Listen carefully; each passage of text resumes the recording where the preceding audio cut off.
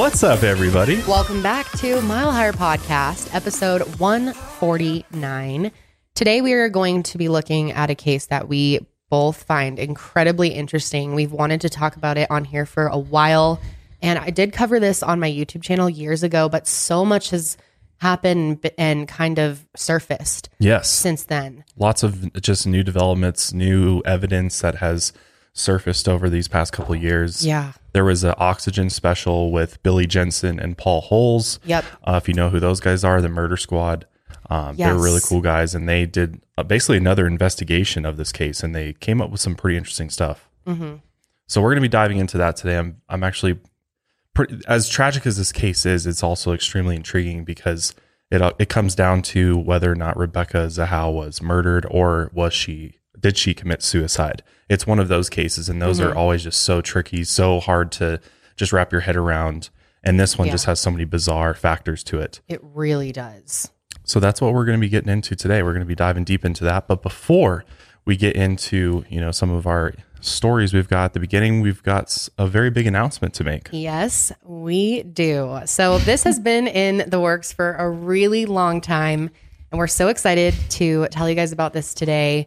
This has been kind of a dream, watching this play out for the last couple of years. It really has been. It's been a long time coming, I would say. Oh, yeah, definitely. We started talking about this probably around the time we started the podcast. So about 150 episodes ago. And we're very excited to have right here in our hands one of our CBD products. We are launching a CBD line, a wellness company. Our brand is called Higher Love Wellness. And man, are we excited for you guys to try out this stuff. We are extremely proud of these products. We have worked very hard on them into, the branding, the formula, the flavors. We have learned so much about CBD since we've gotten into this process. And we've talked about CBD on the show over the years so many times, and it's something we really believe in.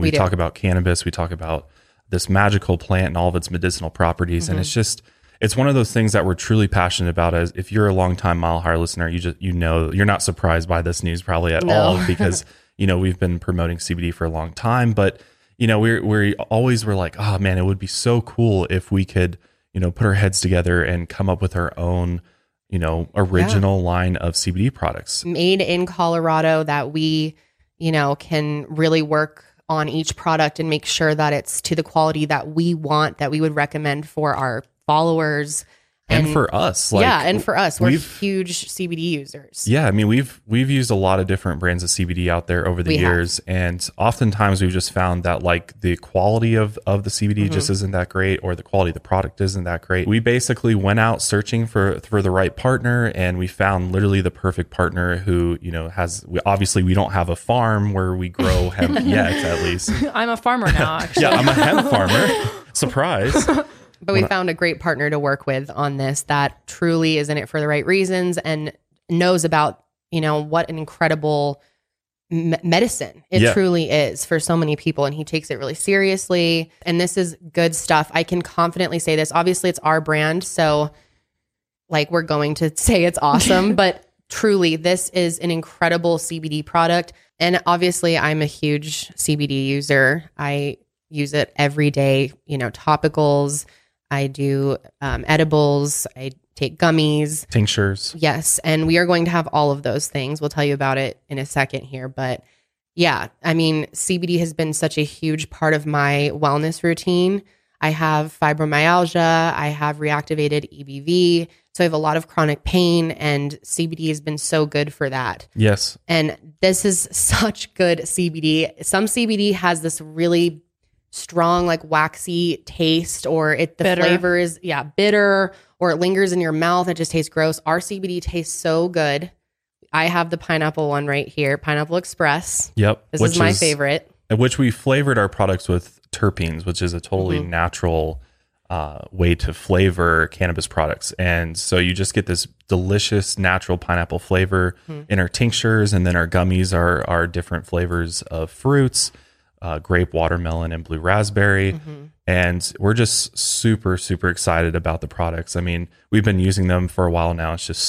It's amazing stuff. And we're really excited for you guys to try it out for sure. So, like I said, this is made in Colorado. Yes. We are, involved in the entire process. It's basically farm to table CBD. Also, our products are non-GMO, gluten-free, they're vegan, and they're cruelty-free. And we're really proud of that. And best of all of our products are going to be THC free.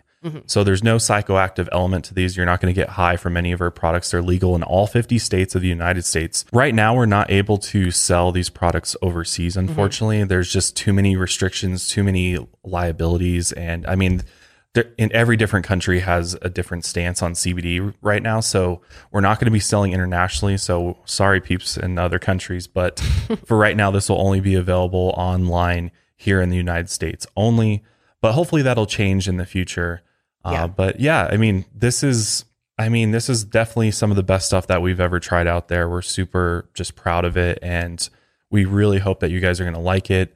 In addition to tinctures, topicals, and edibles, we're also bringing CBD wax to the market, which is something is really not very popular out there right now. So this is not going to get you high, but it's going to give you all of those medicinal benefits that CBD has to offer. But you can basically dab it, or you can, use it like any other type of cannabis concentrate, which is really cool. Yes. We'll also have vape cartridges as well for CBD for those that like to vape CBD.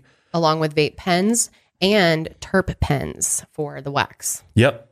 So really, really cool stuff. Yeah. And this is just the start. We have so many ideas for other CBD products we want to do in the future. But yeah, right now we're launching with 2 tinctures, a salve, gummies, wax, a terp pen, and the vape pen. Yep. The cartridges. Yep. So, and the cartridges. And we'll obviously, depending on how everything goes, we will be expanding our line, hopefully, and moving into all these other products, pet products, all that good stuff. So, yep. Very exciting. Lots to look forward to. Yep. So you want to tell them when it's going to be available? Oh, yes, of course. Higher Love had to launch on Valentine's Day because this has been our project together. This has been a dream for us for a really long time. And I know Valentine's Day is kind of cheesy, but it's still fun. It fits with our whole logo and everything, I think. So we are launching on February 14th. It's going to be available in limited quantities. We're starting small with this. We're not, we're really sharing this with our podcast viewers for right now. And so you guys are getting the exclusive here. This is the first look at the first batch. Yeah, because I mean, we are really doing this in small batches. We're not like mass producing this stuff. This is small batches, high quality from a little hemp farm here in Colorado where it's grown and extracted. Everything is made here, which I'm super proud of. And me too. Can't wait for you guys to try it. So again, all that's going to be available on Valentine's Day at higherlovewellness.com. And when you're hearing this, it's going to be before that time. So if you wouldn't mind heading over to Instagram and following us at Higher Love Wellness Co., that's our handle.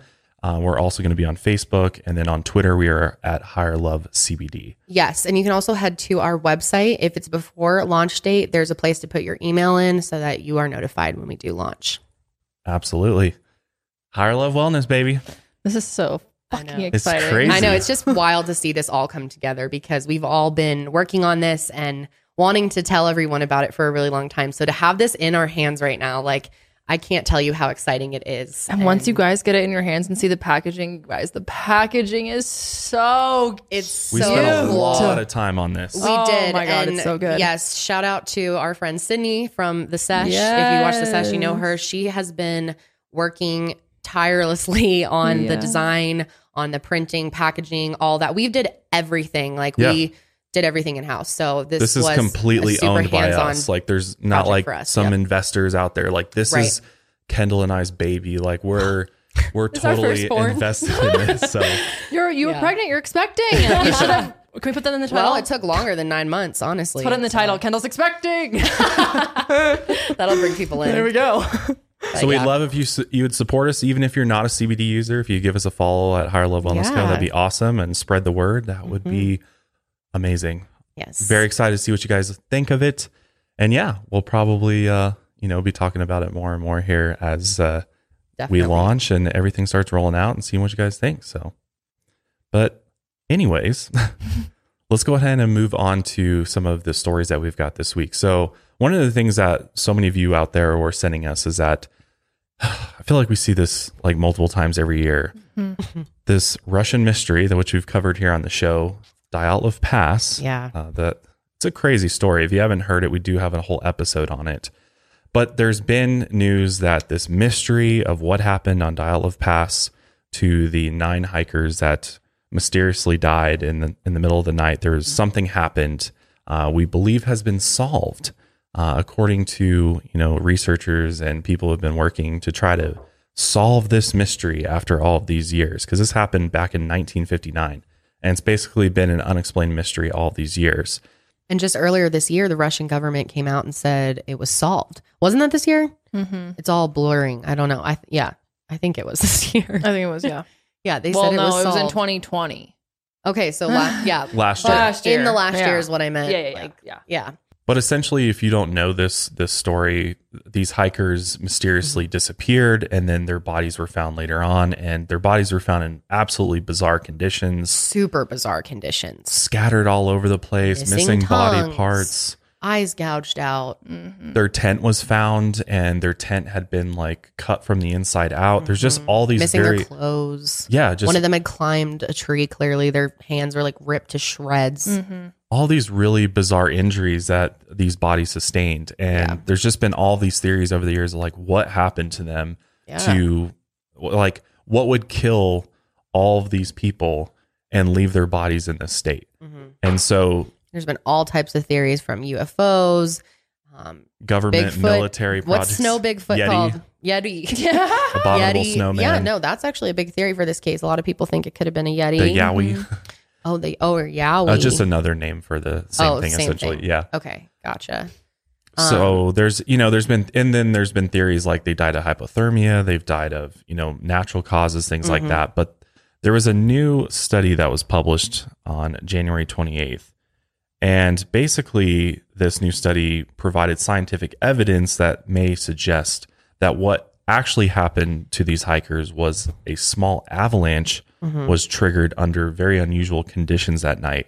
And as all of them were sleeping in this tent, this avalanche just went off all of a sudden, causing them in the middle of the night while they're sleeping, causing them to, that's going to hit the tent, it's going to wake them up. They're going to try to flee while they're being completely crushed by snow.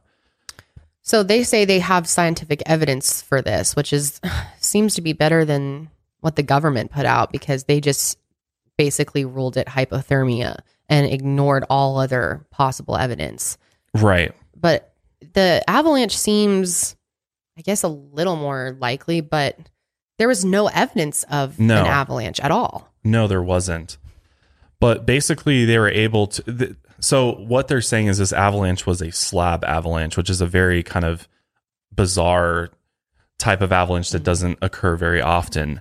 But that night, there may have been the exact conditions that would allow for this type of avalanche to occur. The best way to describe a slab avalanche and kind of how this would have gone down. So if you have a tent that is it's on flat ground, and then maybe they were camping against a slab of snow, in order to protect yourself from the elements. Okay. What may have happened in the middle of the night is the layer of the snow slid over the top of them, like something underneath may have caused it to then send this top layer of snow. Yeah, the best way I can explain is kind of like how an earthquake would work. Like when you have your tectonic plates and stuff, something would have caused it to shift so that this giant slab of snow would have all of a sudden just something triggered it to basically disband and cover up the entire tent. And at that point, they tried to escape it.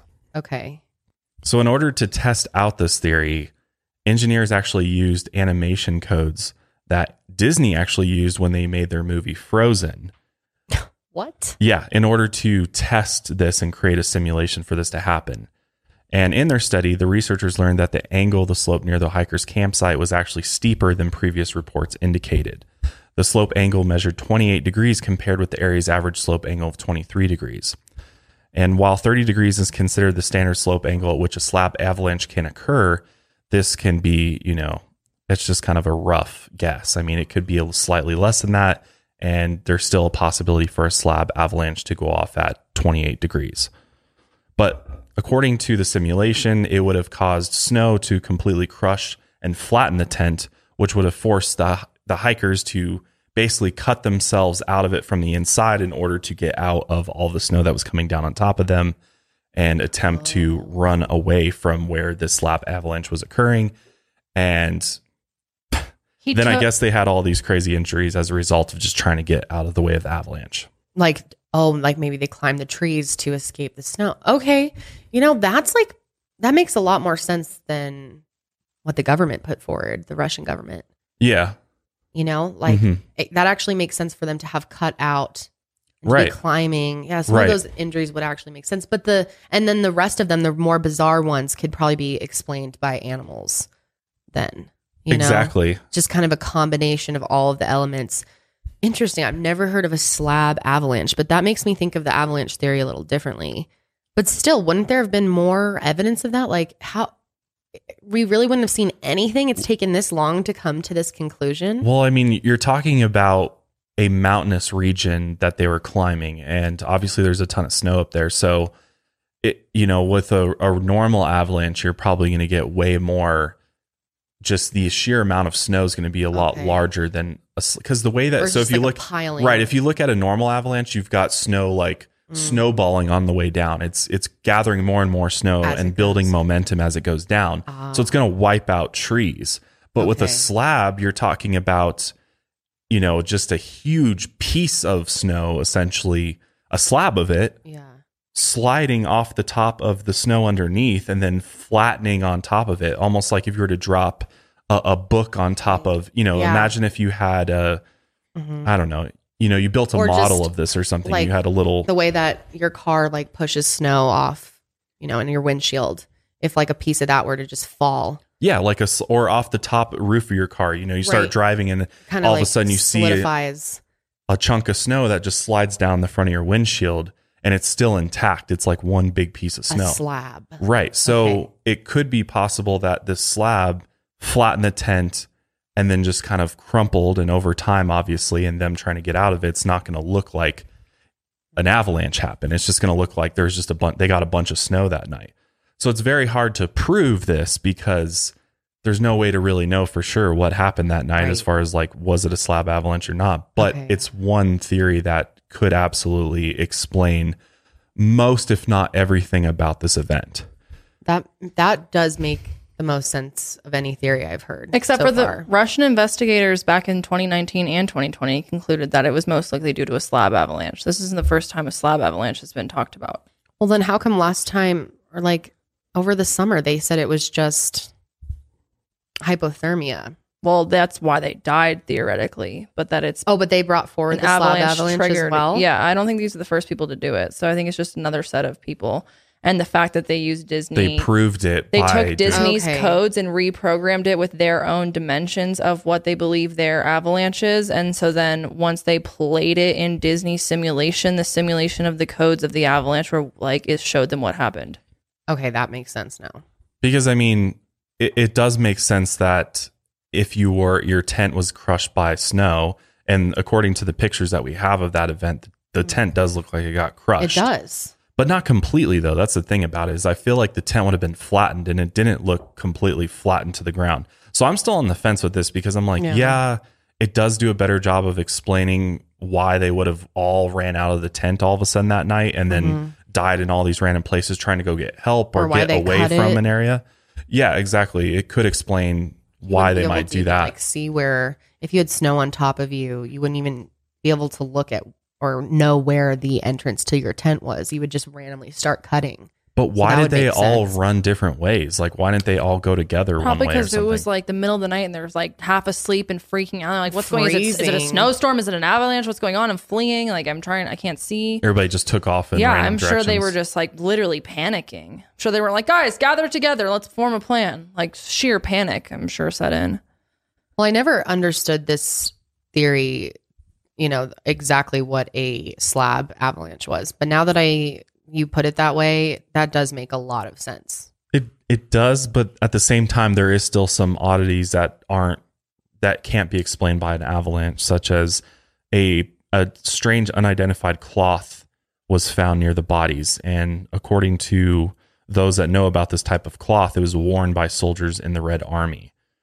There's elements that suggest that some type of military presence was there that night as well. Oh, that's they recovered ski poles that looked as if but weren't one of the boys in the military? Am I wrong on that? I thought one of the boys were like past military members. No, could be. I think you're thinking Yuba County. Oh, am I? Yeah, I think you're thinking the American Diet Love Pass. Well, here we go. These guys are like they're all students. College kids. Yeah. Oh, yeah, you're right. Yep, this is a group of researchers. But they're researchers. But that one's interesting too, Yuba County. Yeah. But crazy. So yeah, I don't know what to fully make of this. I don't think this fully solves this at all. I think this is still going to just be unexplained because it's one of those events that, like, unless you were there, there's no way to possibly know exactly what happened. I think it's a very plausible theory. I think if anything, if there's a natural explanation for this makes a lot of sense. I mean, it really does. And it does appear like they probably died of hypothermia, most of them at least. But still, I think there's some things that I don't think we'll ever know. Yeah. Still think it might be aliens. I mean, you never know. Alien abduction attempt and it just went very wrong. highly doubt it. Who knows though? But the other story I have is about Elon Musk. Elon. Mm-hmm. Kind of sus of Elon now. I used to be like an Elon simp. I know. I'm like kind of over it. It's kind of cringe. Well, I think a lot of people were when he first like came on the scene because he was like very interesting, but yeah, I don't know. I'm like kind of torn on him still. Yeah, I don't know either. He's tough to get a read on as far as like what his intentions are. And I mean, he is very active on social media, so you can take the things, that he says at face value. I mean, he seems like he's like one of us. He tries to really like get on the same level as like most people that follow him. The way that he kind of talks to people online, at least he kind of gives you this feeling of like, I'm one of you guys. I'm one of the people. But you're not. Elon. You're the richest man in the world. But he like kind of fools us in that way because he does try to be super relatable and chill. Yeah, like he's just this chill guy that's just trying to like discover things. Yeah, he would even go on PewDiePie's channel. Remember that? Oh. Yeah, he did. Unless I'm like literally imagining that would be really embarrassing, but I'm pretty sure I watched that. Yeah, he hosted his like meme thing that he has. Yeah. Oh yeah, he did. No, he definitely did. You're right. And he tries to be, he like smokes weed on Joe Rogan. Oh, he tries to be like, he does. like one of the people. He doesn't want to be considered like one of the elites. But you are, bro. You are the elite. Yes, he just, if you didn't hear that, he just became the richest man in the world over Jeff Bezos. Which Jeff is stepping down from Amazon. Yes, we don't know much about that. That just broke just now as we're recording this. But. Stepping down as CEO. I don't know what capacity he'll work with Amazon in, but the fact that he's stepping down from CEO is very interesting. I'm very curious about that. And Amazon stock's like going up because he's stepping down. Very interesting. We'll see how that plays out. But the reason we're talking about Elon is because of his company, or his startup rather, Neuralink. So we've talked about Neuralink many times. He's basically trying to create a brain-computer interface, a way for your brain to work with some piece of technology that can then do all sorts of things. I mean, ultimately, the goal is to help with basically people who are paralyzed and have neurological disorders, Alzheimer's, things like that. So there's a lot of positives that could happen as a result of having this type of brain interface if it's able to fix, serious diseases and issues like that. So there's a lot of promise there. But he went on this new app called Clubhouse, which you just told me about the other night. It's cool. It's a really cool app. It's like conference calls, though. Yeah. It's like being on a conference call with a bunch of people. I think they shut down the invites like the day after we got on it. Yeah, it's private right now. You can't just like join it. I've got some invites. I heard they're selling for money now. Yeah, they're on eBay right now. On eBay. Oh, can I have one? No, you have to pay me. All right. I'm just kidding. Yeah, I'll send you an invite. But it's a cool app. It's kind of like listening to a podcast. It's basically like these clubhouses. They're rooms where there's a topic. Like there's ones for the stock market, for example. That's been really popular on there lately. Activism type stuff, social groups, like there's even like weed groups, all types of interests. Yeah. And then there's like a stage and people can be pulled up onto the stage to talk. So there's always someone talking. So it's kind of like listening to a live podcast and there's always someone talking in that group. Yeah. Yeah. So Elon, he got on the app and he went on stage virtually And he was asked about, what's the latest developments at Neuralink? One of the statements that he made was this: "We have a monkey with a wireless implant in their skull with tiny wires who can play video games with his mind. You can't see where the implant is, and he's a happy monkey. We have the nicest monkey facilities in the world." Because, of course, people are like, "You're testing on monkeys. What the hell, man?" "We want them to play mind pong with each other." Huh. So he's literally got monkeys playing video games with their minds. And this proving that this technology does work, that what they're working on is having some level of success. And he went on to explain how Neuralink technology is hopefully going to address problems with brain and spinal injuries by helping people with these implanted chips. And the other thing that he mentioned, though, was, everybody's, people freak out because they're like, "Oh, this is going to mean we're going to become cyborgs, right? If we're implanting chips into our brains." But he made the point that we already are cyborgs because we have a tertiary digital layer. Tertiary. Thanks to our phones, computers, and apps that we use. And he said, "With a direct neural interface, we can improve the bandwidth between your cortex and your digital tertiary layer by many orders of magnitude." He said, "I'd probably guess at least 1,000 or maybe 10,000 or more." Wow. Long term, he's hoping that this Neuralink technology would allow humans to send concepts to one another using telepathy and exist in a saved state so that after they die, they could be then put into a robot or another human. That's so... It's interesting, and I like the idea of... I like the telepathy thing. But, that's just scary. Thinking about... so if we're keeping people alive and just putting them into robots, we're all going to be drones. Does your soul move on, or your soul's in the robot? What is that? I don't even understand. Well, it depends on your beliefs around, spirituality and souls. But from that perspective, I think what would happen is you just have copies of humans that are just drones. They have some level of consciousness because they're able to. An artificial consciousness in a way. It's artificially created. It's programmed is really what it is. It's a programming that's going to be left behind once your soul leaves. The actual data that is collected through this Neuralink technology is then going to be basically running inside this robotic body. Ew. Where it's going to be kind of you, but it's also not going to be the real you. That feels like that's going against everything that life is like. The point, I don't like it. I don't like it. I can't imagine a world where there's cyborg people walking around. That really freaks me out. I definitely don't like the idea of microchips and stuff in my brain.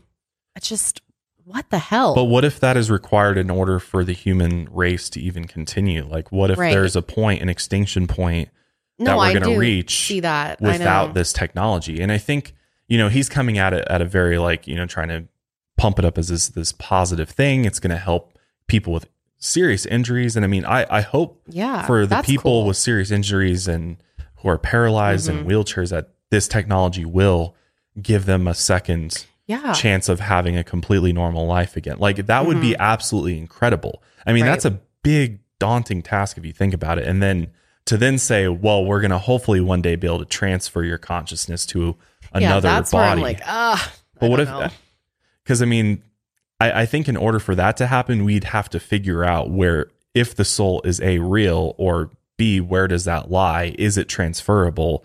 I mean, if you think, can't even harness that. Well, here's a thought.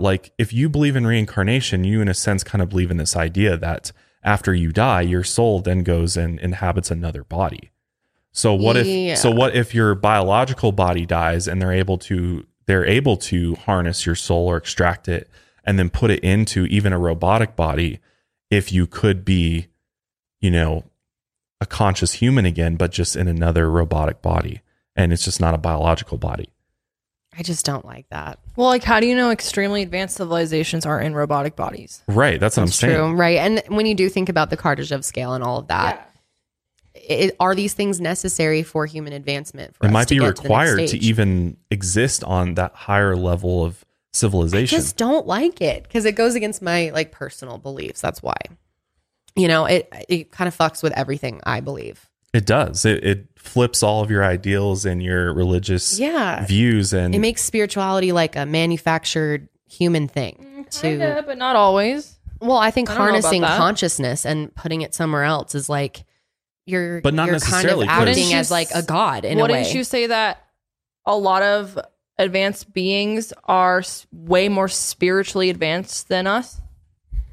Advanced beings are more spiritually advanced than us. That are like well, I don't know them. Like maybe spiritually, maybe they're not. Maybe they're like all atheists and they have no spiritual belief, and they're like, "There's nothing, bitch." So isn't that just as bad as the other way? I don't know. That makes me think. I don't know. I just hope I don't want to be that like. There's so many movies where humanity takes it too far.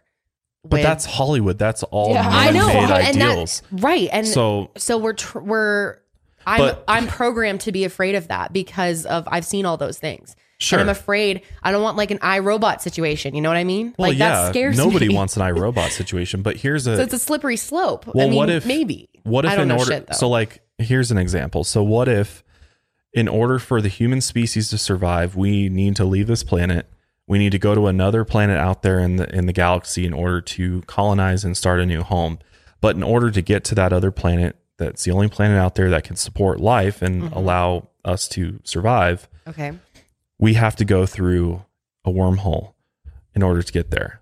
And in order to go through the wormhole, our bodies are not strong enough to withstand the absolute massive forces that we will encounter through this wormhole. Our biological bodies would absolutely just be decimated into a million pieces. But let's say Elon Musk Neuralink has the ability to transfer everything about you into an artificial body that can withstand the forces of this wormhole. So in order to survive as a human race, because what makes us human? Is it our bodies or is it our minds, our souls, our consciousness? What actually makes us human? Is it the fact that I have hands and I can walk around on 2 feet? Or is it the fact that I can talk to you and have this deep discussion with you right now? What is the human aspect of it? Yeah. It's consciousness. So if you can move consciousness from this is like the flesh vehicle, like Joe Rogan always says, we're piloting this flesh vehicle around. And what if the flesh vehicle breaks down and we need to remove the consciousness inside this flesh vehicle and then transport it to a artificial one that would allow us to survive and allow the human cyborg race when you put it like that, yeah, I'd be down. Lots of factors. I think it's that's very an interesting easy way to put it. And I didn't even think about that, but yeah, maybe we can't do certain things. Maybe it would allow us to advance. And we might need it. The future of this planet might depend on technology and advancement. We can't go outside. I totally get that. I totally get that. It just goes again. It just makes me feel icky. It makes me feel scared, like anxious. I'm sure some people agree with me. Like most people's biological bodies make them feel anxious. So what if we take that out of the equation? Rewire ourselves. What if we could stop anxiety? God, if I could live my life without being like, what if every 3 seconds? That would be nice. That would be nice. Yeah.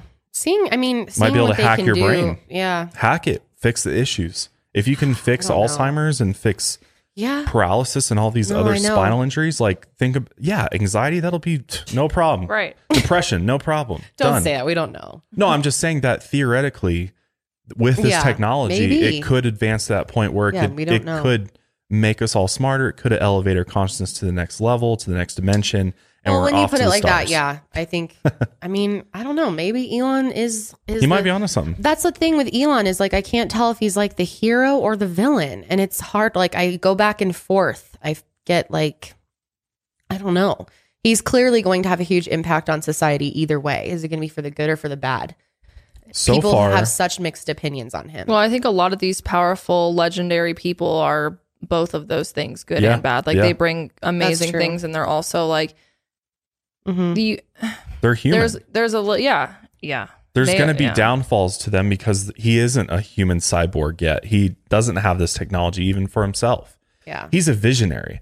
If anything, he's an innovator and he's a visionary. And he's got some knowledge in that head of his. And Definitely. That's proven fact. You can look at his whole life and say, absolutely an inventor, Nikola Tesla type of mind. Yeah. He is trying to advance our technology and take our civilization to the next level. It's just we don't know the full intentions of that. We don't know if that, if he can sustain doing this in a private sector where he remains fully over control over this technology. Like, what happens if he gets to that point where the technology is just like so far advanced that all of a sudden people take him by force and take it over? And that's what scares me the most, is what could happen if anybody possesses this level of technology. Who's going to come and try to take it and use it for evil? That's what's most scary. Yeah. So God, we just went super deep on that one. Yeah, we did. That was long. And we got a long case. We do. So we have a very interesting case. So let's go ahead and get into the case of Rebecca Zahau. But before we do, we want to thank our first sponsor for today. Okay, today we are going to be talking about a victim named Rebecca Zahau, who we should kind of go over her background a little bit before we even get into the case. So she was born on March 15th, 1979. She lived with her parents for most of her life and her siblings in the township of Falam in the Chin state of Burma, which is now considered Myanmar. Mm-hmm. Rebecca's family is of Chin ethnicity, and she was raised Protestant. Yeah, they were very religious, Christian. Yes. Like, they sang in youth group. Like, that was a very big part of their life. And they were also considered royalty in their country, which is pretty cool. It was. However, they were forced to flee and lived in Nepal and Germany before moving to the United States as Burmese immigrants in 2001. And Rebecca's parents and other family members settled in St. Joseph, Missouri, actually. And her older sister, Mary, and her teenage sister, Zena, were also in the U.S. And her younger sister, Snoam, actually stayed in Germany. And Rebecca is described by the people that knew her as a very happy and carefree, fun type of person. She was artistic. She loved to paint. She loved to be outside. She was very active, loved to work out. She was just very happy-go-lucky. And she's also gorgeous. She's very, very beautiful. Friends and family said that she was funny, that she was always smiling, had a lot of charisma and charm that left, its mark on people that she met. And when she walked into the room, heads would turn. Yeah, I mean, it's very easy to see why. She's absolutely a gorgeous woman. She is. And Rebecca was just so happy to be in the U.S. She was so excited to start a new life. She had just gotten a job as an I'm going to struggle with that. Basically, she was a technician at an ophthalmologist's office. Ophthalmic? Close enough. That's going to have to work. And she loved her job. She met a guy named Neil Nalepa in Scottsdale, who was a 36-year-old nursing student. They got married in 2002. We don't know that much about her relationship with him, and it was pretty short-lived because in 2008, while she was still married to Neil, she met a man named Jonah Shacknai, who is the CEO of Medicis Pharmaceutical. Yes, a very, very rich businessman, basically. Mm-hmm. And he came into her office for an eye exam, and they hit it off right away. And they started dating, and she didn't officially divorce Neil until 2011. And I think she was very impressed by Jonah because he is a very wealthy dude. Yeah, I mean, his company he worked for and was basically the leader of was worth billions of dollars, known for its medical innovations and advancements. And in fact, they made I guess it's like a substitute. I don't even know. I can't remember what the name is, but it's basically an alternative to Botox. Yeah. And if you look at Jonah, clearly he was testing it out on himself because he looks like he's got a lot of, it's like Retinol or something like that. Yeah, he definitely went a little overboard with Botox. As you can imagine, cosmetic enhancements can definitely make you very rich in this country, and it made Jonah very, very wealthy. Mm-hmm. And obviously, he was just completely taken aback by her. I mean, she was extremely stunning, and his attraction for her went well beyond just her looks. They both were very active. They both loved the outdoors and were very committed to living a healthy lifestyle. He was also in awe of what she had gone through, escaping Burma with her family, and he also had a lot of respect for her. And the more he learned about her, the more he loved her. Prior to meeting Rebecca, Jonah had actually been married twice before, and he had 3 kids. When he divorced his first wife, Kimberly James, they battled over custody of their 2 kids for 3 years. And by the time he was with Rebecca, they were teenagers. He had his 3rd child, Maxfield Aaron, who they ended up nicknaming him Max, with his 2nd wife, Dina Romano. And Max was born on June 7th, 2005. Dina had a non-identical twin sister named Nina Romano, who was also close with her and Max. Dina and Nina, the twins. I like it. Another interesting thing that I wanted to bring up about Jonah is that he definitely is a bit of a sketchy dude. He had actually some sexual assault, harassment lawsuits at his company that he owned, Medicis. Mm-hmm. And millions were paid out in this lawsuit. I think it was like 325 women came forward with sexual harassment reports at this company. I don't know if it was that many. It was 300. It was an astounding number. It was of people. 100 something. No, it was a few hundred. That's this is a big company. So yeah. I mean, imagine what a douche this guy is if that many people have to come together. Clearly the culture and environment that's being fostered at this company is not a safe place, especially for women. Definitely not. So Rebecca, it seems like the more she hung out with Jonah, maybe Jonah had an effect on her, because in August of 2009, Rebecca was caught shoplifting from a Macy's in Phoenix. She was actually arrested for stealing $1,000 worth of jewelry and pled guilty to this charge. And she ended up quitting her job at the ophthalmologist's office in December 2010. And that same year, Jonah made $6.4 million at Medicis Pharmaceutical, and he became the 9th highest paid CEO in the state of Arizona. So when Jonah and Rebecca got together, obviously his ex-wives were very, apprehensive to this and even didn't like Rebecca because they didn't trust her. Mm-hmm. They just thought that Rebecca was a gold digger. I mean, she just quit her job and now she's, just taking Jonah's money. And his ex-wives didn't like the fact that Rebecca sometimes babysat their kids without Jonah around. I mean, this is a pretty common issue, I think, with, this type of situation, co-parenting with exes. But what was also interesting is that Rebecca's family wasn't thrilled about her relationship with Jonah either, as they had very traditional values. Again, they were Protestant, and they just wanted Jonah to commit to her through marriage because they were like, potentially Jonah is using Rebecca. I mean, she's this beautiful woman, she's got this story and everything, and maybe he's just using it for his own gain. Yeah, and they were concerned because he had been divorced before twice. So they thought, they don't want her to end up in a situation where she gets her heart broken and he just kind of like moves on to the next good looking woman. I mean, any good parent would want that. Be concerned. Yeah, and I think they probably just got sketchy vibes from him, right? Like, yeah. I would. Yeah. Well, I mean, you look into his lawsuits and what's going on at his company. Right. I mean, I'm sure it wasn't hard to find some dirt on Jonah. Mm-hmm.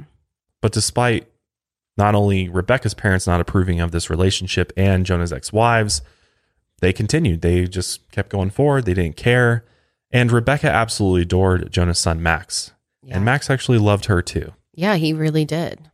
And he's such a cutie. Oh, yeah. Seems like such a good kid. She was so excited to have this relationship with him, and she didn't have children of her own, so no, Max meant a lot to her. Yeah, they had a super special bond, that's for sure. Mm-hmm.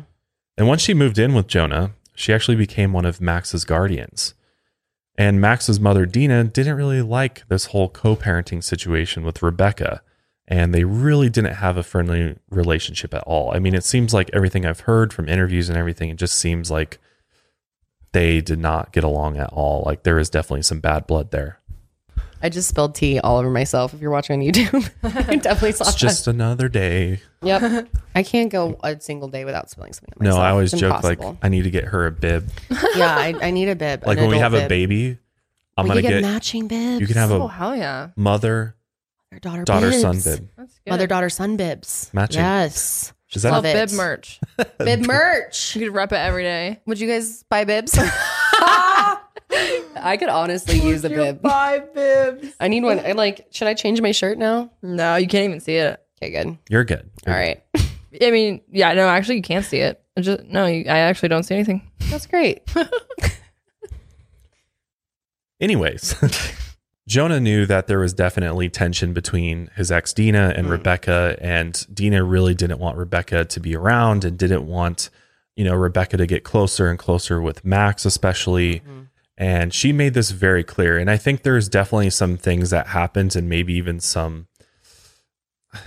incidents that may have occurred, whether it was physical or, just yelling and screaming or something like that. I think it's pretty obvious they had some fights at some point during, this whole situation. Yeah.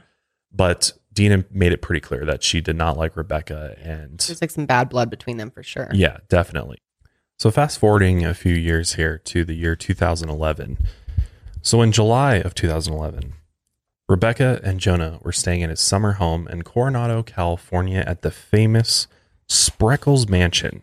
It's a really big house. It's got like multiple houses, guest house, main house, really, really big. All kind of centered around a courtyard. Yes, very much so. And Coronado, California is actually across the San Diego Bay. It's a very wealthy resort city with beautiful historic homes there. And on July 11th, Rebecca was at the house with Jonah and Max, who had just turned 6 the month before, along with her sister, who was 13 years old, Zena, who was there from out of town from Missouri. Jonah had actually left that morning to go to the gym in order to work out, leaving Rebecca with Max, which was no big deal. I mean, she watched Max all the time. So this was a completely normal part of their routine. At some point, Rebecca went downstairs to use the bathroom and left Max playing on the second floor of the house, when all of a sudden, Rebecca heard a loud crash and then came rushing into the stairwell, where she found Max lying at the bottom of the staircase.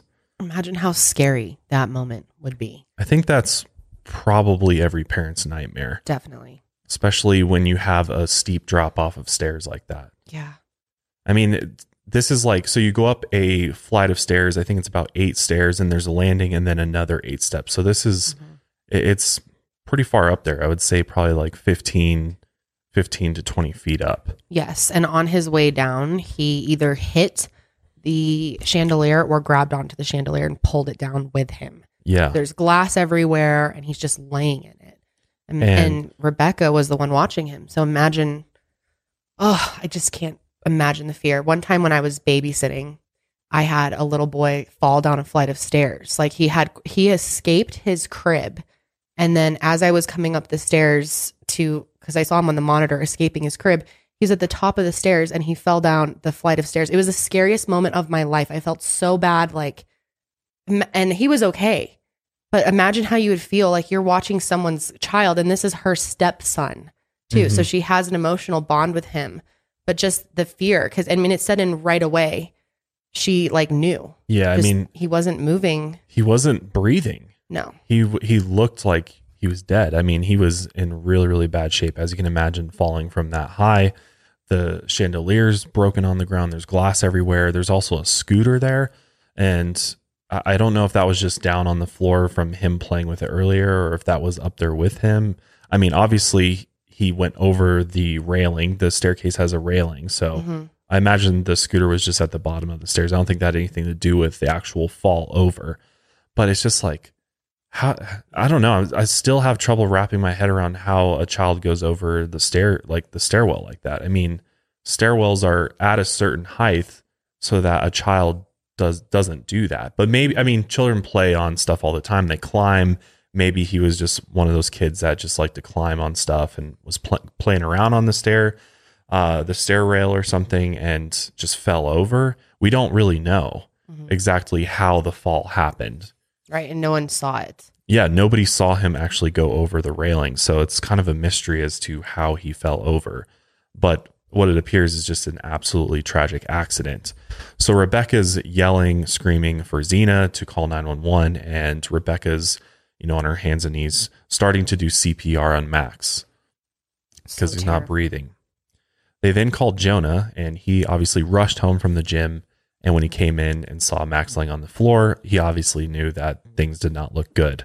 And you can actually hear in the 911 call, Rebecca in the background as Zena's calling. And you can hear how terrified she is. She's repeating, he's dead, he's dead, he's dead. Like you can tell she's gone into complete shock. She's, oh my God, I can't imagine the fear, the feelings that you would have. And she also said multiple times, Dina's going to kill me. Yeah. Dina's going to kill me. Mm-hmm. So his mother, I mean, obviously any mother's going to be extremely upset by this. Obviously, yeah. Yeah. And we would play the 911 call from Max's accident, but we're not able to find any clips for you to play for you, but it's very distressing. But obviously emergency services get there. They take Max to Rady Children's Hospital, and he has very serious damage to his bones in his face and his spinal cord. And they really had no idea how much brain damage had been caused by the lack of oxygen after the fall. He's obviously not breathing, so, oxygen's not getting to the brain, and he's in a coma at this point. Jonah calls Dina. Dina comes rushing to the hospital to be by her son's side. Her twin sister came along as well, Nina. Mm-hmm. That's terrible. Jonah also reaches out to his brother, Adam, who flew in from Memphis as soon as he could get a flight in order to be there for his brother. And Rebecca was not doing well either. And I think for a little while, Rebecca actually thought that Max, is going to pull through, like he's going to be all right. Maybe. She was fairly optimistic that, maybe because of the CPR and the fact they were able to get them to the hospital, that he might survive this fall. And she was just scared for him. I mean, obviously this was super traumatic, and, she was, trying to comfort Jonah and the family. But again, she kept saying that Dina is going to kill me. And she specifically said this multiple times, which this is kind of a very interesting thing that she says that'll come in later on. But a day later, on July 12th, Dina's at Max's bedside in the hospital, and the family is actually staying at a nearby Ronald McDonald house. On the same day, Rebecca is taking her sister Zena back to the airport because it was, time for her to return to Missouri. On the way, Rebecca picked up Jonah's brother, Adam, from the airport, and they ended up meeting Jonah and a friend at a restaurant for dinner that night. After dinner, Jonah then left to meet Dina back at the hospital, and he ended up spending the night at the Ronald McDonald house. Rebecca and Adam didn't know each other very well. I mean, Adam was from Tennessee. It's kind of interesting because Adam is very, very different from Jonah. He's he's just kind of a very average guy. He's not wealthy, that doesn't have all the Botox, but he's a tugboat captain in Tennessee, kind of a rough around the edges type of guy. I guess that'd be a good way to describe him. So other than having dinner together that night, they really hadn't spent much, if any, time together. We don't really know the full extent of their relationship or how well, how often they actually spoke to each other. But after they had dinner that night, both of them went back to Spreckels mansion in order to, spend the night there to then, go back to the hospital the next morning. So they go back to the mansion. Adam stays in the guest house, which is, obviously on the same property, but it's a separate house that he's staying in. And Rebecca stayed in the main house in her room, her and Jonah's room. From what we know, neighbors that night did report hearing loud music coming from the mansion, which is interesting. So I wonder, and again, this is just neighbors hearing music, so we don't know exactly who's playing the music or what part of the house it was coming from, but it's important to note that there was music playing. So I don't know, maybe Adam just played music or something to take their mind off of what was going on. Yeah. I mean, we don't really know. That seems weird. Very weird. I wonder what music. We don't know. Yeah, we don't really know. They just heard sounds coming from it. Mm-hmm. So then things just get even weirder. The next morning, on July 13th, at 6:48 a.m., Adam says he just kind of like came out of the guest house, basically walking towards the main house. And that's when he stumbles upon Rebecca hanging from the balcony from her room. Over the courtyard. Yes, so his guest house also faces the courtyard. So yeah, he walks out and he sees that, according to him, according to his story. Yes. Becca's hanging from a rope off of this balcony, and Adam calls 911 at approximately 6:48 a.m.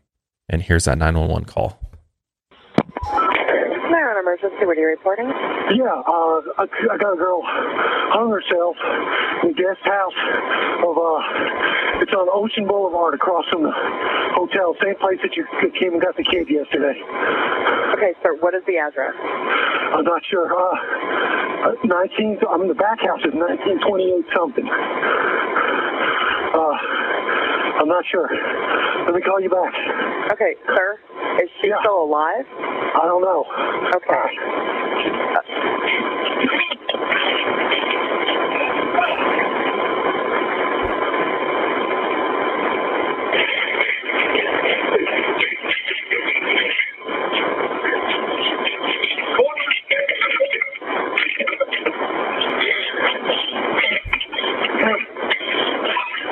there?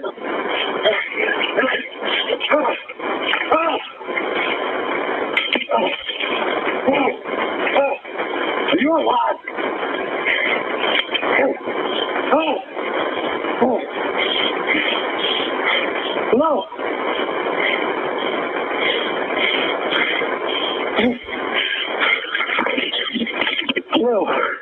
Yes, sir.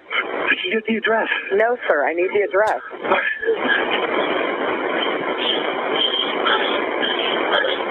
Here's CP already. You came here yesterday to pick up a little boy. Okay, sir. I wasn't working yesterday. I don't know what you're talking Check your about. records. Sir, I checked all of the records yesterday. I can't find anything on Ocean Boulevard. Can you tell me what the address is? I'm looking. Just start sending them towards the hotel. Okay, I understand that. I just need the exact address. I can't help you until I have the address. 1043 Ocean Boulevard. 1043 Ocean? Okay, Yeah. Is she still alive? I don't think so. Okay, let me get the fire department. Sir, hang on. Let me get the fire department on the phone to help you, okay? Hang on just a minute.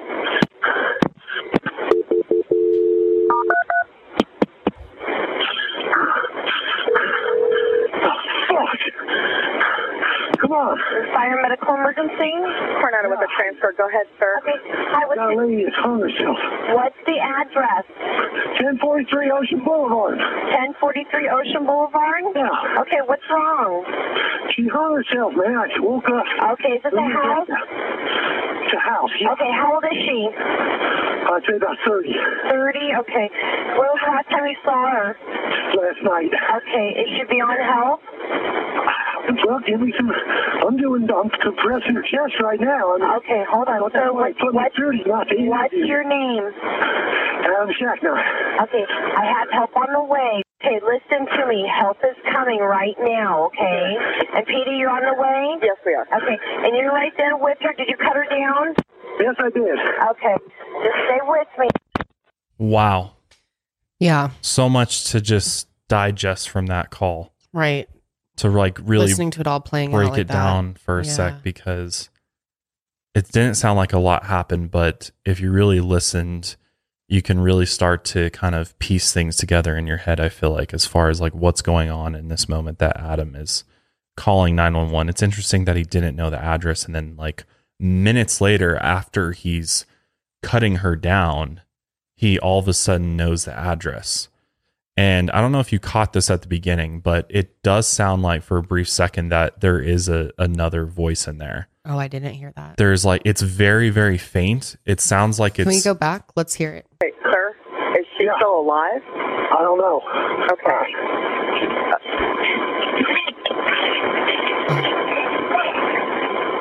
right there. You hear that? Oh, yeah.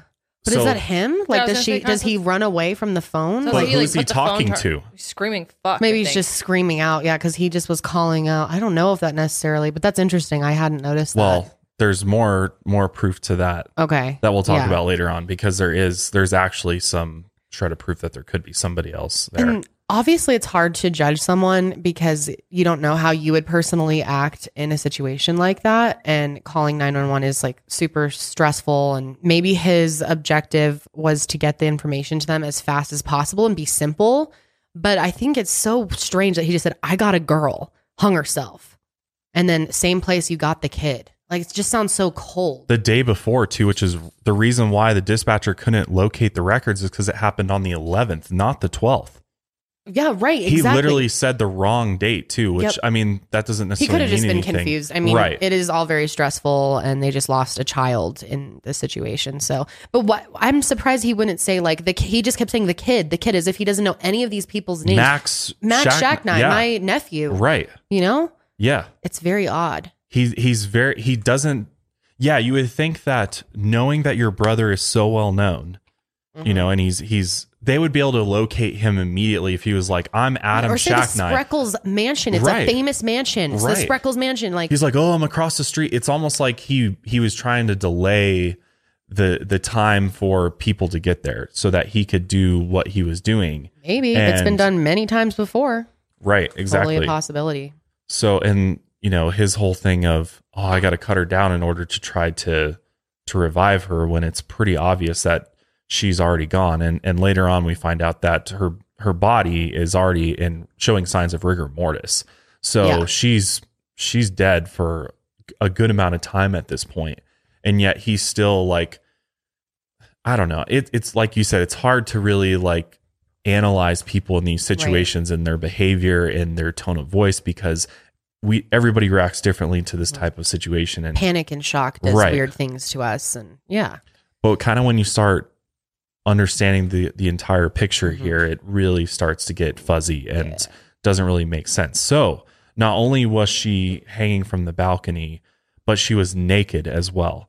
And this is one of the most just bizarre things about this entire case is, you know, if this at first glance, this looks like Rebecca committed suicide by hanging. Saying she hung herself. Right. But I mean, how even the police who showed up on scene talked about how rare that is for someone to kill themselves while they're naked. That alone is weird. But on top of it, her hands are tied behind her back by her wrists with a red rope, a climbing rope, and her ankles are also bound. Yeah. Plus, a blue long sleeve t-shirt was wrapped around her neck over her hair, and the sleeves were double knotted and used to gag her. If I saw someone like that in that condition, my mind would not go to suicide. If I saw someone like what? I would call and say there's been some type of murder. Like seeing someone like that, I mean, so quickly made a judgment on what it was. Which is really bizarre, because I feel like if anybody should know the likeliness of this being a suicide, it would be the police. You know, having been to a bunch of suicides, how often do you see somebody commit suicide this way? They said never. It's never. Exactly like this, no. And then naked sometimes, but very, very, very rare. Right. Especially for women, they said. The officers. So the whole scene is just absolutely bizarre. It makes no sense whatsoever. When the police and paramedics arrive, Rebecca's lying on the lawn. So it appears as if Adam did in fact cut her down from the rope, and she's just on the ground at this point. And after Adam calls 911, he then texts Jonah to tell him that Rebecca was dead. Apparently, Adam used a steak knife in order to cut her body down and then took the t-shirt out of her mouth in order to perform CPR, like he was saying in the 911 call. And when the paramedics got there, they did more CPR, but she was pronounced dead at the scene.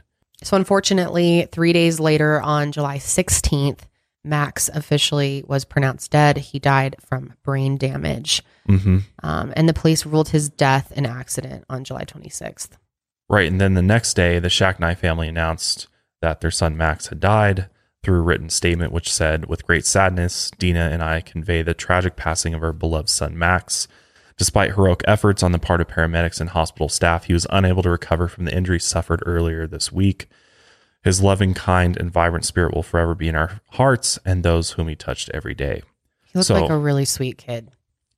This poor boy dies. Yeah. And now Jonah's girlfriend, Rebecca, is dead. All this going on at once, like such chaos. Just super, super bizarre circumstances that are unfolding. So the agency that investigated this crime scene was the San Diego County Sheriff's Department. And when they analyzed the scene, they found a lot of just very bizarre clues here. So she had hung herself from the second floor balcony by a ski rope. And one end of the rope was actually tied to the bed frame in the bedroom, and the other was around her neck. And the drop was 9 feet from the balcony. There was also 2 bare footprints on the balcony, as well as 1 boot print from a man's boot.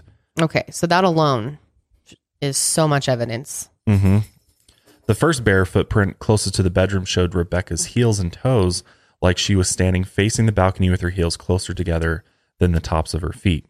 And the second print was just her toes closer to the balcony, almost like she was on her tiptoes. And then probably the strangest, well, one of the strangest, everything about this case is strange. But one of the oddest things is this note that was written in black paint on the bedroom door. And it said, "She saved him. Can you save her?" And it's in this big blocky, grungy looking, aggressive type font that has been highly analyzed. And people who have looked at this, handwriting experts who have looked at Rebecca's handwriting, just say that there's a very small chance that she actually wrote this message. It doesn't look like something she'd write. She was a very, like, she wouldn't write in all caps and be so aggressive like that. Yeah. And I mean, just her handwriting doesn't really match up with this at all either. And can you save her? What does this even mean? She saved him. Can you save her? So if she did take her own life and this was the thing, like, the thing that doesn't make sense to me is that if you're going to take your own life, why would you leave a cryptic message like that? This message to me reads almost like what a serial killer would leave behind, or just a killer in general would leave behind at a murder scene.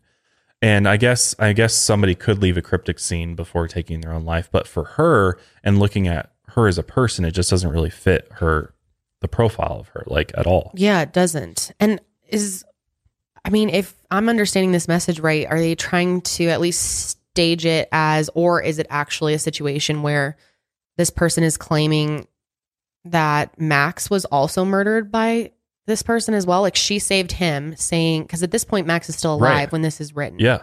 Maybe they thought he was going to survive and that Rebecca saved him because she did CPR. Yeah. Can you save her? This almost seems like is it like a third party? Yeah, it sounds like a taunting message from a killer. But is it someone that wants you to think that? Because something else happened and it's a cover up. Right.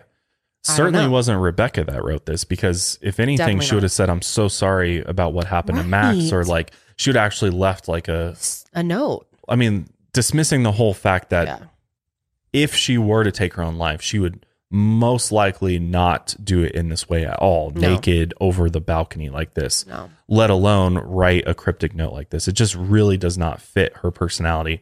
It doesn't fit who she was. And, the whole debate of, was she suicidal? Was she, ready to take her own life after this event? And from what we know and the evidence, there is some interesting stuff there, which we'll get into in a sec. But for the most part, it doesn't seem like she was at that point where she would have just taken her own life on a whim like that. Yeah, that idea has definitely been brought up too. Like, maybe she was just so overcome with guilt that she did this. She almost wanted to. I think they had talked about in that documentary, the Oxygen one, how I guess it can be a Burmese tradition. Yeah, Asian shame is what they were talking about. Like, in certain Asian cultures, if something like this were to happen in your care, like, it might equate to you, in order to kind of bring honor back to your family, you would take your own life, and that would basically restore honor to your family, which I don't fully understand how that whole system works, but I guess in Asian, some Asian cultures, but not in Burmese, I'm pretty sure.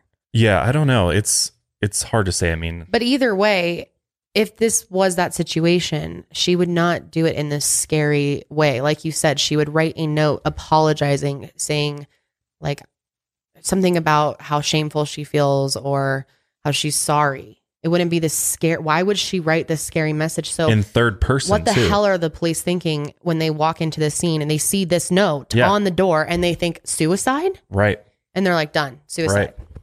What? And the reason, another fact or clue that they found that reinforced their idea that this was suicide is they found a book on witchcraft, of course, on the bookshelf in the bedroom. And they flipped through the book and they found diagrams of basically a rite, which showed a drawing of a naked woman with her hands tied behind her back that was using a red cord. And this is just kind of like a interesting clue they found. It doesn't really lend any credibility to this case at all, other than the fact of coincidence that she was hung from a red rope. Stereotyping, really. It really is. To assume that, okay, she owns this book, so she would do this exact thing. But police or to blame it on her culture. Right. Yeah. Doesn't make sense. Mm-mm. So the police ordered a toxicology report along with the autopsy and collected as much evidence as they could from the scene. They found that Rebecca had hemorrhages under her scalp and blood and tape residue on her legs. The autopsy also found 4 instances of head trauma. So how on earth could it have been ruled a suicide with that report? That makes no sense whatsoever. Yeah. I mean, according to the San Diego medical examiner, Jonathan Lucas, he said the head trauma that she suffered may have been caused by hitting her head on the balcony on her way down. But there was 4 instances of it. So how does that play out? I don't know. According it to really Jonathan doesn't make Lucas. sense. Forensic pathologist Werner Spitz, who actually testified as an expert witness in the Casey Anthony trial, said the head trauma could have also been caused by Rebecca hitting her head into the side of the house when she dropped from the balcony. Which maybe she hit it several times. Yeah, like kind of bounced. Like as you come down, you kind of bounce into the wall, maybe. Okay. But I don't know if that's going to cause major head trauma. I mean, again, we're talking about a 9-foot drop, so I don't know. To me, that seems kind of unlikely. Another forensic consultant, Dr. Maurice Godwin, said the chances of bumping into the railing, going over the balcony, and then hitting your head 4 times is highly unlikely. I think any person with a brain can kind of come to that conclusion. Mm-hmm. Also, the medical examiner dismissed completely blood that he found on the inside of her leg. And they just said that it was menstrual blood, which she was on her period during this time. But they never verified that and confirmed that that's where it was from and not some other injury, because it doesn't go along with suicide. No, and there was also other splotches of blood that were found in the bedroom too, that they just said was menstrual blood. Mm-hmm. Like she just is walking around bleeding. Right. Basically, doesn't make a lot of sense. Basically saying that she just all of a sudden got out of the shower, she was showering or something, and then that's their theory. Went and tied herself up with this rope and then put herself over the balcony and killed herself. That just in her shower, and she didn't even put on clothes. Right. Not even to put on clothes before killing herself. That doesn't even make sense. Like, think about all the things that you would have to do if she made that decision.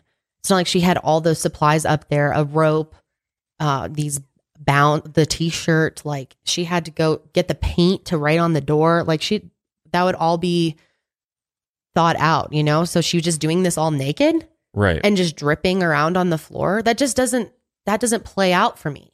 No. Right? That sounds so bizarre. Like the fact that was even presented makes no sense. What also doesn't make sense is how they actually process this scene. It's absurd. Yes. How they did this. I can't believe that departments do this, but investigators used a single swab on each surface to gather DNA evidence, and nothing was recovered from the scene or from Rebecca's body. They never swabbed her for DNA. Because they decided it was a suicide. Yep. And the only DNA and fingerprints that they found belonged to Rebecca, including on the bed frame, the balcony door, and bindings. So in a case like this, the way that you would investigate it is you would go and see, if anybody else saw anything, if anybody saw this actually go down, go talk to the neighbors. Did they hear anything? Mm-hmm. And during their investigation, a neighbor actually came forward to tell detectives that she heard more than just music coming from the Spreckels mansion that night, but in fact, she heard loud screams and a woman yelling for help around 11:30 p.m. Mm-hmm. Now, how do you not do anything with that? How does that just be like, well, you probably heard wrong? Right? Like, how can that type of statement be dismissed? Like, oh, you were just hearing things. It's so clear what was going on. She was yelling for help as she was being tied up. And, oh my God, it's so sick. This did give the police a tiny bit of an inkling that, okay, maybe there was foul play involved. Maybe there was something else that happened here. And the only other person or possible suspect would have been Adam, because he was the only one that was even near Rebecca that night. And he was in the guest house. Yep. Jonah's at the hospital. Right. So it's just her and Adam. So the police bring in Adam to do a polygraph test. Yeah. And we have a clip of this. It's very interesting. And this is on the same day that they found Rebecca's body, mind you. Yeah. Pay attention to how he acts in this. I think I got up and reached her and realized I wasn't going to be able to get her off without a knife. I probably tried to just realize, I probably quickly, realized this ain't going to happen, like this. I went around the back into the house, which the door was open. I got a knife from their butcher block thing, came back out, cut her down, and probably called 911 shortly after, if not before. Okay. All right. Did at any point think she was alive? Call me a kid. can-do person or something, but probably not. But I thought, how would I answer if I didn't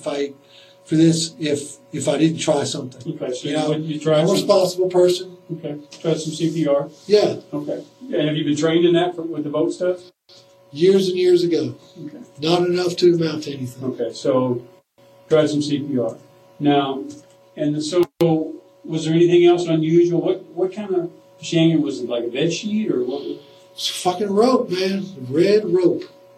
Unless my memories fail me, something that it wasn't just something that you would be laying around somewhere. I wouldn't think. All right. So, could you tell whether it was what material? Kind of like a Kevlar, synthetic. Okay.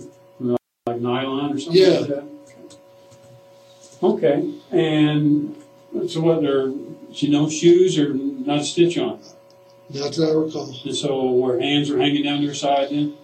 I don't know, because here's the thing I don't remember about her hands. Because after I cut her down, when I went to take her pulse, at some point, which I didn't even do that first, I remember having to get something out of her hands. Mm-hmm. And that's why I've been asking these detectives and stuff if she was tied up or what. I mean, I'm kind of all in a blur, yeah. But I remember having to move something, try to get her pulse out of the way. Okay. Very much. And how about her feet? Anything unusual about her feet? I don't remember that, but I hope to God she wasn't tied up. Okay. But, and again, I asked the detective that, and I don't recall. And then, so now, as far as the CPR, you did the chest compressions, and then did you blow in her mouth and nose? Once I got 911 on the line, I went ahead and blew in her mouth. Okay. And her mouth was open and clear and everything? I didn't even do all that. I should have. I didn't. Okay. I didn't do that. I think they said tilt the head back. I didn't do any of that stuff. Okay. I just put my mouth over hers. I said, fuck it. It's my brother's girlfriend. I'll do it. And I did it. All right. And no tape across her mouth or anything like this? No. There was a gag in her mouth, though. A gag in her mouth? Yeah. What was that? Something. I had to pull something out of her mouth. Okay. It was like a blue scarf. I mean, does it seem to you like it's a suicide then at that point? Yes, absolutely. Okay. What makes you think that? It's just what crossed my mind, Okay. It's just because I thought she was there when Max got hurt, supposedly. Mm-hmm. Maybe she just can't live with it. Okay. I've never been in that situation. But I'm not going to say that I could, especially if it was someone else's kid, Yeah, but did she seem suicidal or anything like that?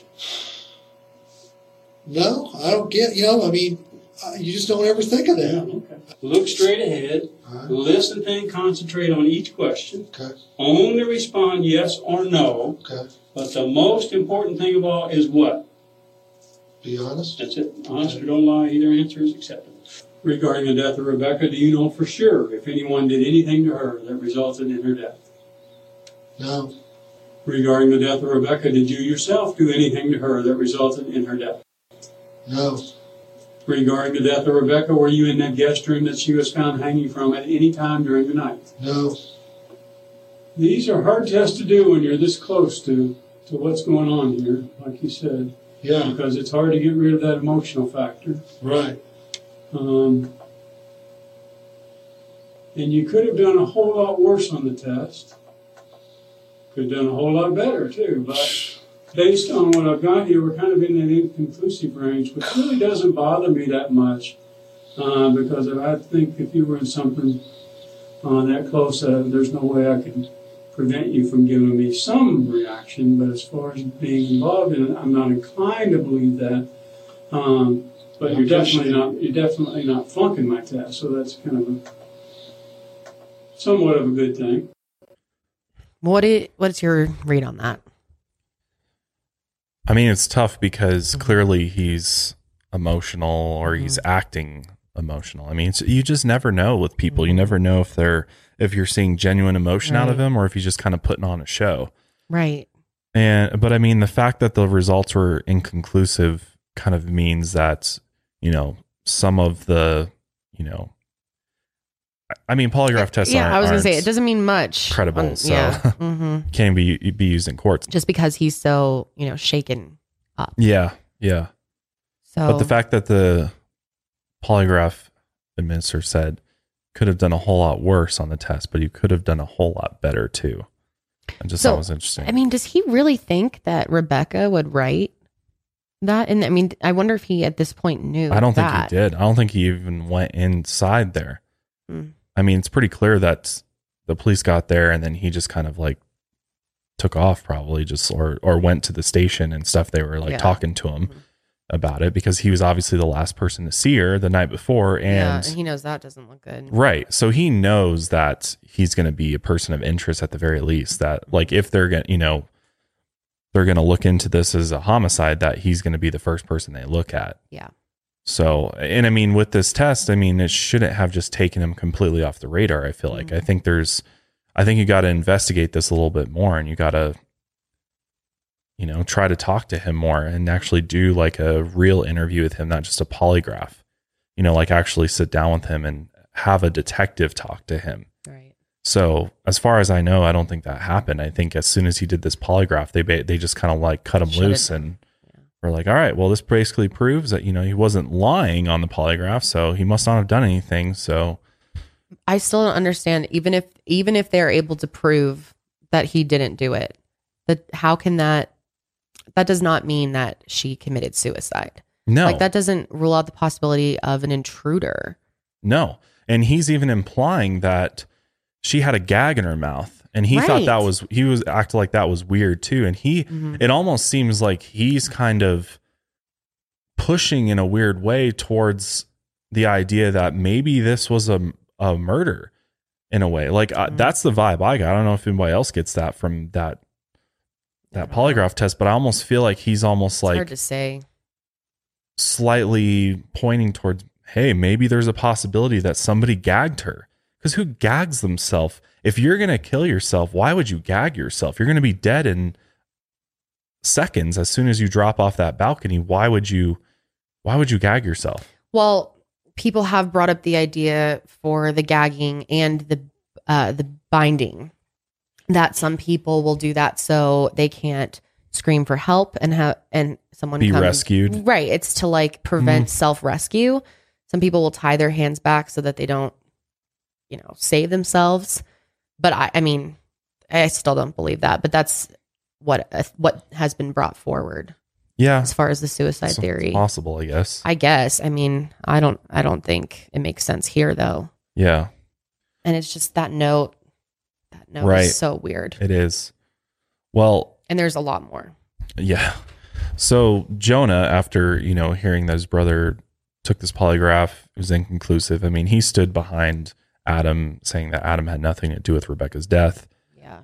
But what was interesting is that another witness came forward and said a woman matching Dina's description walked up to the door of the mansion the night Rebecca died.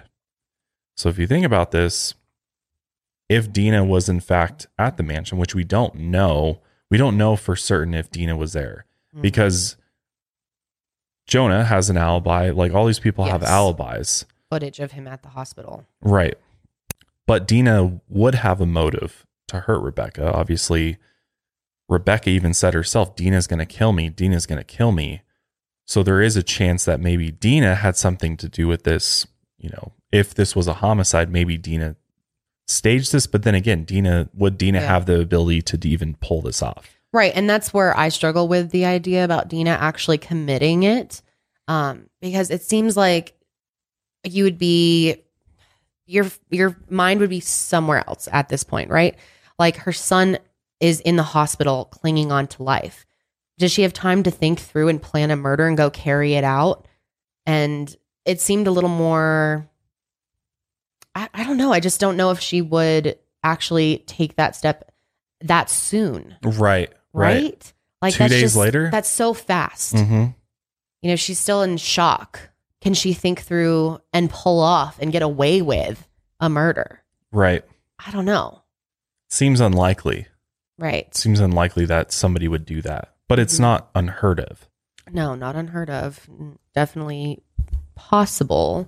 Right. It seems kind of, I struggle with that. I don't know. This case is just wild. I mean, as you can probably imagine, once the media caught wind of this story, it went just absolutely crazy.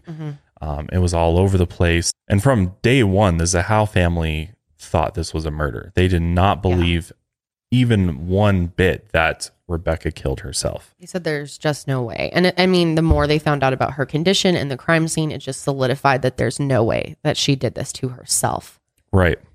Well, and again, it's crazy that if this was a homicide, how did they not pull any other DNA evidence off of her? And right. I mean, we just heard in that polygraph that Adam put his mouth on her. Mm-hmm.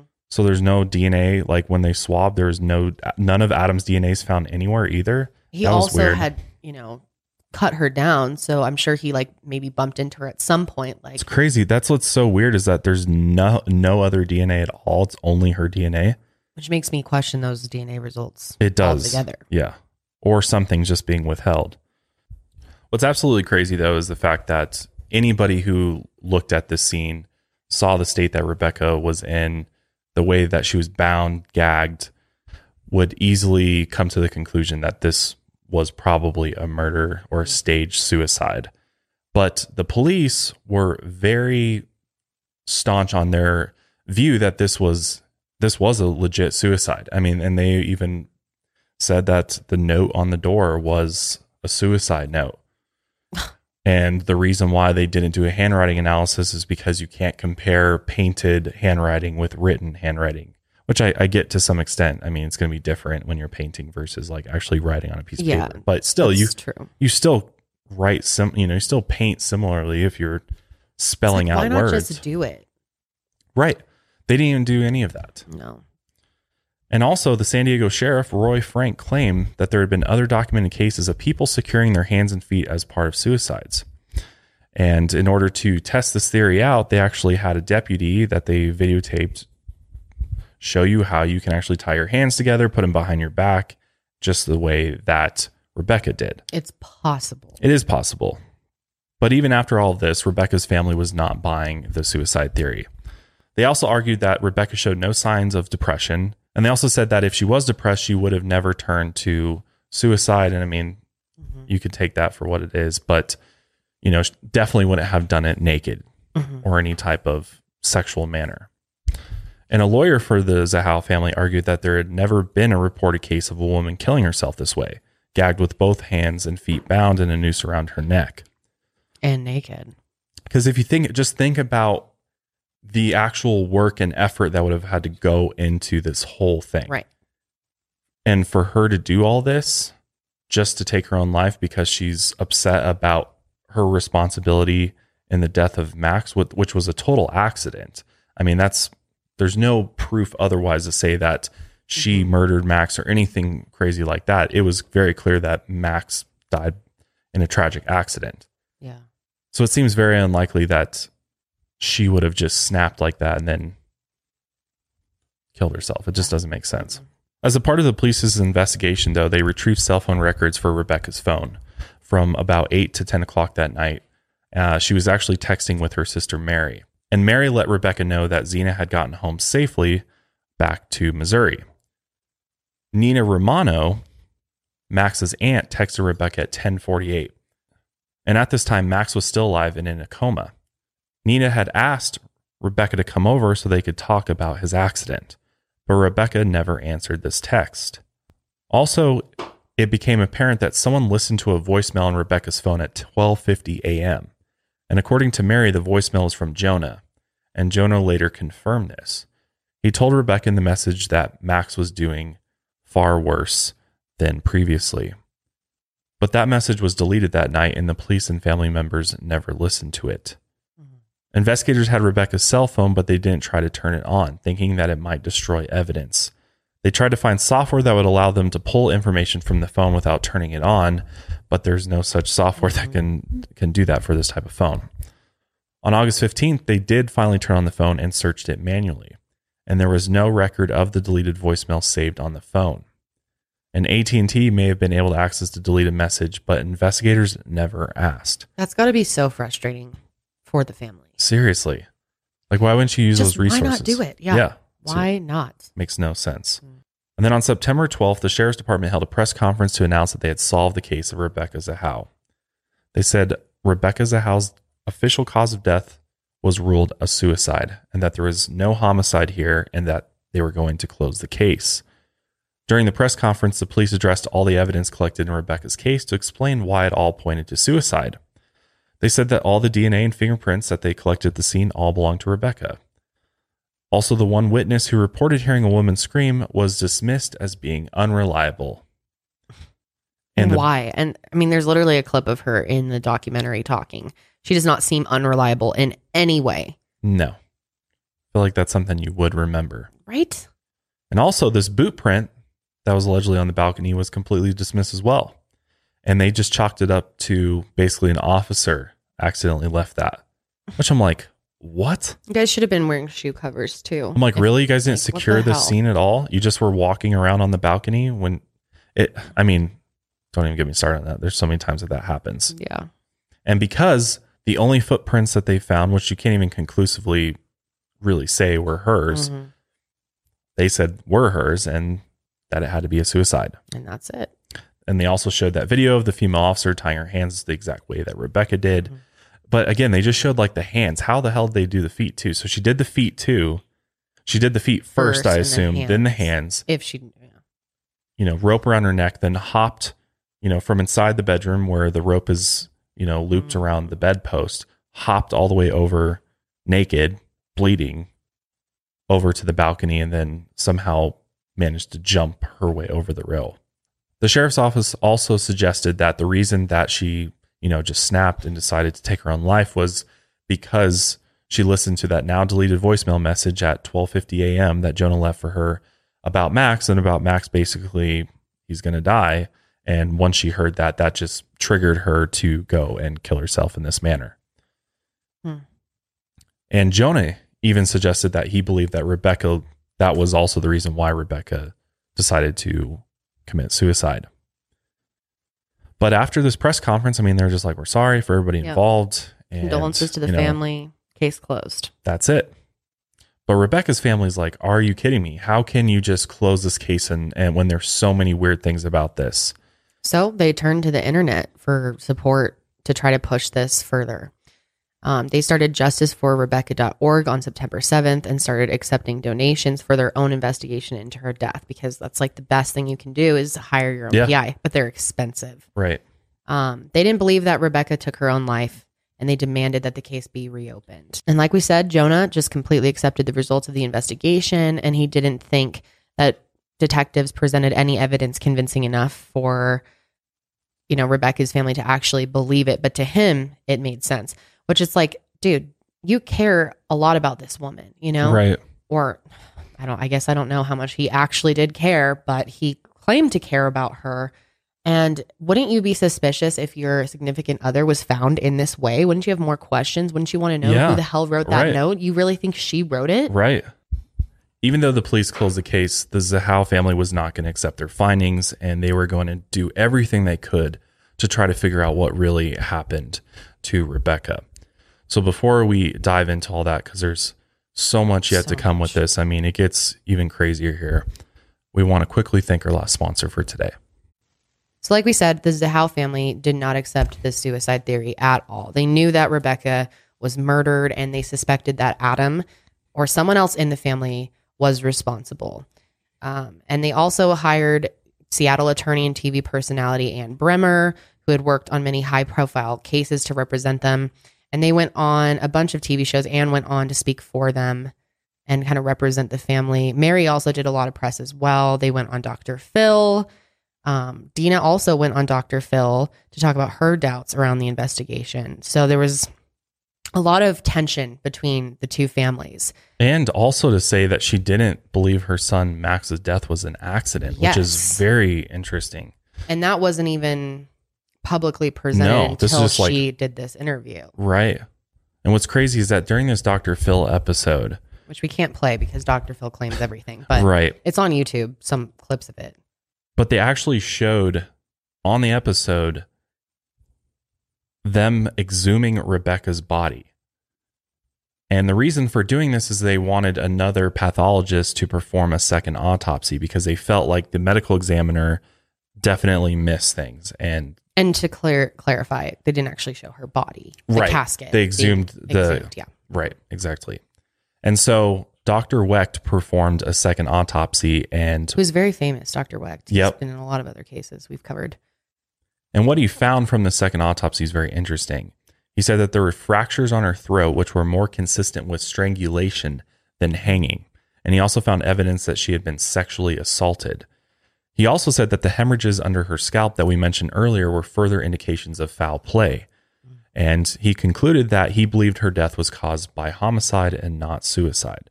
So thinking about this for a second, clearly, things start to make a little bit more sense. I mean, if you were to do, a hanging in this style, and honestly, I believe they were saying that this is like an execution style of hanging. Like the way that she was actually, roped up and everything was in a way that like they used to do. There's a long enough drop to where it actually breaks your neck. Yeah, exactly. It snaps your neck. It's supposed to be a more humane and quicker way. And there's that bone in your neck. Hyoid bone. Yes, that kind of floats in there. Yeah. So when someone is strangled, that is fractured. So that was fractured in Rebecca's case. Right. Which tells us that it wasn't from breaking her neck from the rope. It was from being strangled. Because you'd have to apply direct pressure to that bone in a way and kind of keep it in the middle and squish it in a way that a rope wouldn't do that. Mm-hmm. So despite these new findings from Dr. Wecht, Jonah still did not believe that Rebecca was killed. He believed that she committed suicide, and he was absolutely just horrified by, the Dr. Phil episode because of they exhumed her body and everything to do this autopsy. But again, I see why the family did. They wanted to get conclusive answers, and look at what they found. I mean, they totally got some new information that supports their theory that she was murdered from a very reputable source. Right. And unfortunately, at this point, the case is closed. There's not necessarily any suspects you can physically tie to this murder, and nobody else, the police aren't even considering this a murder at all. The only thing you can really do is file a civil lawsuit against the person that you believe was responsible for her death. And that's exactly what they did in 2018. The Zahau family filed a civil suit against Adam Shacknight. And at first, the case included Dina and Nina Romano based on an eyewitness who claimed to have seen the women at the house that night. And security footage proved they were at the hospital at that time, and they ended up being dropped from the suit. Mm-hmm. But in a civil suit, it's easier to prove guilt because the burden of proof is lower than in a criminal case where guilt must be proved beyond a reasonable doubt. And on the plaintiff's side, Rebecca's family had to prove that Adam, the defendant, was responsible for Rebecca's death. And during this trial, the jury saw a very different Adam from what we saw in, that interview footage from the polygraph examination. In court, he seemed very confident and just was like, I'm going to come here and just prove everybody wrong. I had nothing to do with this, and the trial would go his way. But Keith Greer, the civil attorney for the Zahau family, disputed all the evidence that investigators claimed pointed to suicide. He picked apart the entire investigation piece by piece, which led to some dramatic scenes in the courtroom. Because they actually got a mannequin made, a life-size, scale mannequin of Rebecca in order to reenact the hanging for the jurors. The mannequin was her height, weight, and proportions, and it had all the marks found on Rebecca's body during the autopsy. And Keith actually questioned the investigators about using a single swab to collect DNA from each surface of the crime scene, as a single swab could easily miss evidence. He also narrowed down who could have painted that cryptic note on the door. She saved him. Can you save her? Mm-hmm. And he theorized that she saved him was a reference to Rebecca saving Max by doing CPR. And if she hadn't done CPR, then he would have died, right there at the home. Yeah, that's what I thought too. And the only people who would have known this were Max's immediate family members, Jonah, Dina, Nina, and Adam. And Jonah, Dina, and Nina all had alibis because they couldn't be seen at the hospital. And the only one that didn't was Adam. Keith also showed, two examples. One example was of Rebecca's handwriting, and he matched, had it side by side with the handwriting of the painted message, and it just really didn't match up with Rebecca's. But then he got handwriting samples of Adam's, and Adam, pretty much all of his letters have this tail on it, just like the M did in that painted message. So Keith basically said that Adam was the one who committed this homicide, and that not only did Adam kill her, but this was a sexual crime. Like, he sexually assaulted her prior to killing her or staging the suicide. Which actually would make quite a bit of sense. It would. I mean, they were home. They were at dinner that night. Then they went back to the mansion. So they were alone at the house. Mm-hmm. And it would have been a perfect opportunity for him to do that. And I mean, it's kind of crazy to think, could someone really be that evil in that situation to do when they're all dealing with this loss of a child who's in the hospital, or I guess at this point, he hadn't passed away. So it just seems like a strange move, but it also makes a lot of sense. And one thing we haven't talked about yet is this bloody steak knife that was found. It had blood on all 4 sides of it, as if it had been inserted into a wound. And Rebecca didn't have any deep stabs or anywhere where it could have plunged that far in and be covered with blood all the way to the base of the knife. Right. So the only place that would make sense is her vagina. Right. And she was on her period. So that could explain why there was so much blood. I mean, it is a knife, so that can create it as well.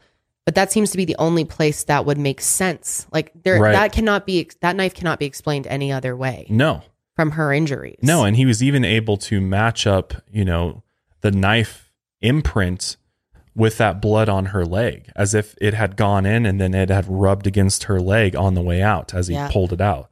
There would have been a swipe of blood from that knife. Oh, that makes me so uncomfortable. Because again, like you said, the only really other bloody wound she had was a rope burn on her hands, which that doesn't really match up. And like the flip side would have been, she was holding the knife to try to cut the rope when she was tying herself up and, wedged it between her fingers. But this knife was had blood on all 4 sides from the very base of it to the end of the blade.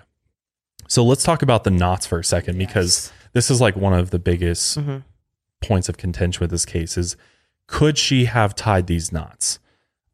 These are figure 8 knots, and which is one of the 4 basic maritime knots. And interestingly enough, Adam was a sailor and a tugboat pilot in Memphis. So he would have definitely been familiar with these types of knots.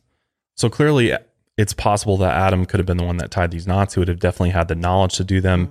And, it's been proven basically that, somebody, unless you had this type of experience, like with boating and stuff, which Jonah said she did go on boats a lot. She did help him tie up the boat to the dock and things like that. So it's not impossible that she wouldn't know how to tie these knots.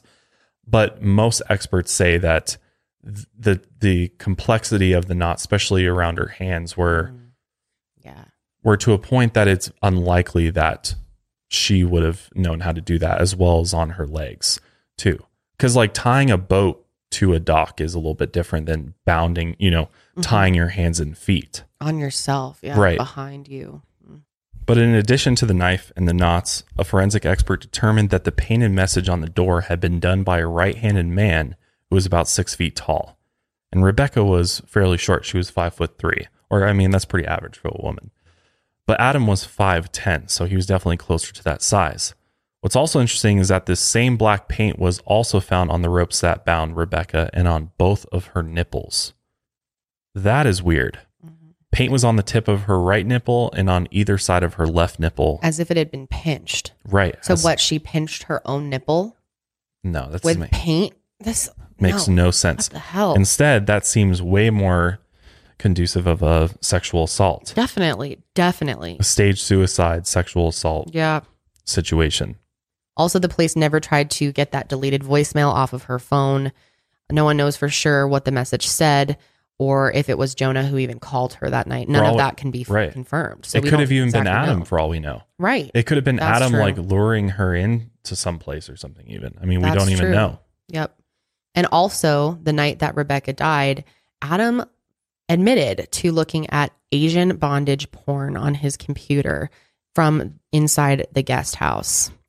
So that's very interesting. Yes. Because somebody who is into that type of pornography might, or that type of sex may, or kink, I guess is what's called, would have maybe had that knowledge and knowing how to bound somebody like that. and but gag they them. did in the documentary. They went and talked to experts on bondage knots, and they don't look like bondage knots. They look like sailing knots. They're not. Yeah, they weren't like similar to shibari, is what it's called. Yeah, right.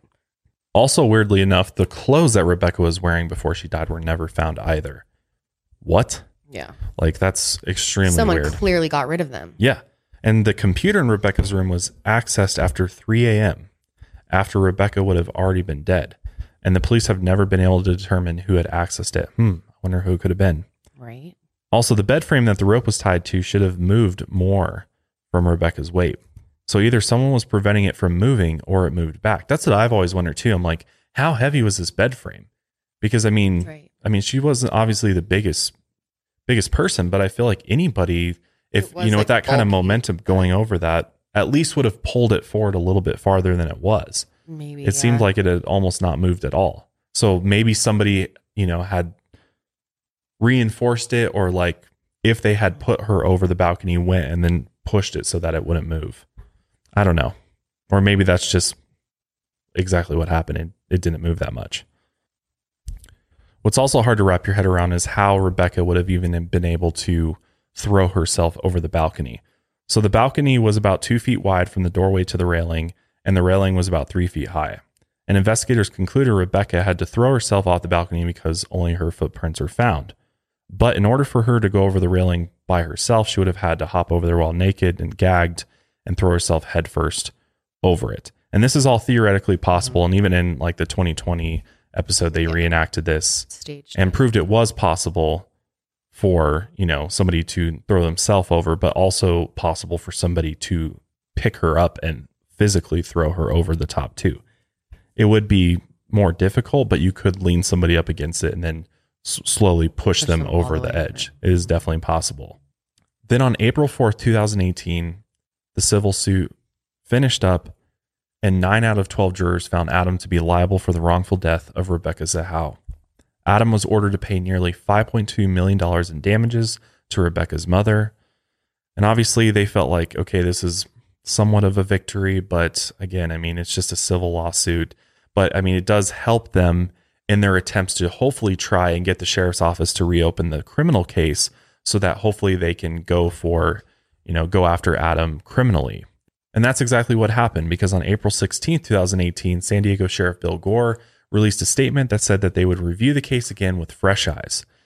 And obviously this was good news for Rebecca's family, and they held out hope that maybe, you know, something might come of it. But at the end of 2018, Sheriff Bill Gore held another press conference to announce the outcome of the Sheriff's Department's new review of the case. And their conclusion was that there was no evidence of a crime found. Despite all of that evidence that was presented in the civil lawsuit, the sheriff's office still said that Rebecca died by suicide, which is just unbelievable. It's appalling. It really is. It just absolutely makes no sense whatsoever. No, and anytime there's someone who has a lot of money, don't you wonder? Yeah. Like, well, and why are they so against the idea of considering this possible homicide? Yeah, if you're connected in you know, these areas, like, and well, what we find out too is that the sheriff at the time, Mr. Bill Gore, was in Republican circles with Shaq Nye, with Jonah. And there's communications and even on videotape of Jonah calling the sheriff's office, trying to get them to basically make this story go away because his company's stock was taking a hit as a result to the bad press. And, you know, obviously people talking about Shaq Nye and Adam, his brother, which is just crazy. They were literally trying to just squash it, make it go away. So then, to make things worse, Adam in February 2019 appealed the verdict in the civil trial, but it was upheld by a judge. However, the case was settled by his insurance company for $600,000, and this officially closed the civil case. So that's a very small amount compared to the $5 million. And after that, Adam could just, even to this day, continues to deny any involvement in Rebecca's death whatsoever. And he says it's so insulting that somebody would waste their time killing Rebecca Zahau. It's very weird. And then in August 2019, the Zahau family offered a $100,000 reward for information leading to Adam's arrest. but he's never been criminally charged in this case and probably never will because, I mean, they've made it gone away. So there's a couple other little tidbits of information that I think are very interesting that were brought forward by Paul Holes and Billy Jensen in their reinvestigation of this case in their Oxygen special called Death at the Mansion. I highly recommend you watch it. Definitely, it's definitely very interesting. Really takes it point by point. Mm-hmm. And they go through all the evidence of the case, and they actually consult with another forensic pathologist as well. It became very clear to Billy and especially Paul Holes. I mean, Paul Holes has a lot of experience behind him. I mean, he was literally an investigator. I mean, he was a cold case investigator. And he worked on Golden State Killer and tons of several forensic other experience. Cases, yeah. Really understands DNA testing and DNA evidence and just crime scene investigation. And he's incredible. Mm-hmm. And what they found in their reinvestigation was evidence to support homicide. In fact, he said Rebecca fell 9 feet, and with the diameter of the rope and the force of the fall, there should have been more concentrated and severe injuries around the neck. She had minor injuries to the cartilage in the neck and no injuries to the spinal column. Because if you think about it, I mean, that's a serious drop. And the force of that, that's what I thought too. In some cases, it could even cause like your neck to complete decapitation. I mean, you can completely have your neck snap off of the spinal column. So this indicated to Paul that her body was likely lowered down by someone else after she had been strangled. Because again, that hyoid bone in her neck was fractured. What was another interesting find by Paul Holes was the positioning of the figure 8 knot. On Rebecca's hands, the knot was facing up, but in all reenactments, including the one videotaped by police, the knot is facing downward near the fingers. And this is important because the fingers are needed to grab the rope in order to pull it tight. But if the knot is facing up away from the fingers, you can't put your fingers behind your back and pull it down to tighten it. So clearly somebody else tightened it for her. Yeah. So it ruins the theory of her tying it herself. Right. It's just like, that video is complete garbage that they put together. Yeah. It doesn't. It's incorrect. It is. It's incorrect based on how her body was found. Paul also pointed to a few reasons why no DNA evidence was found. When only one swab is used, it's easy to miss. But investigators should have used a grid-like pattern when swabbing for DNA to make sure all areas were tested. That just seems like a no-brainer. Right? But using this pattern doesn't work with a single swab because it can only pick so much. Also, DNA evidence involves major and minor DNA. And in this case, Rebecca's was the major DNA because there's so much more of it. But the minor DNA would have belonged to her attacker or to Adam when he cut her down and did CPR.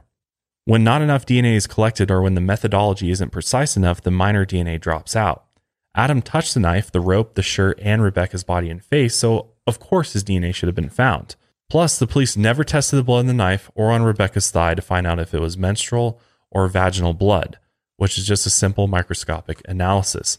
If the blood came from Rebecca's vagina, this is proof she was sexually assaulted, and obviously she didn't commit suicide. Also on the nail of Rebecca's right ring finger is an imprint of black paint, and the paint has a pattern of a leather glove. Multiple areas on her body also have this same pattern, but it was never compared to the gloves that were actually found at the house. How crazy is that? Insane. And just the mere fact that he was naked, bound, and gagged and assaulted with objects, obviously... Just humiliating. Right. Just makes no sense at all. It seems like someone wanted to humiliate her in her death. Yeah. And one of the things that just really got me is they went and brought the 911 call from Adam Shacknai to a forensic audio engineer. Like, what a cool job that is. Yeah.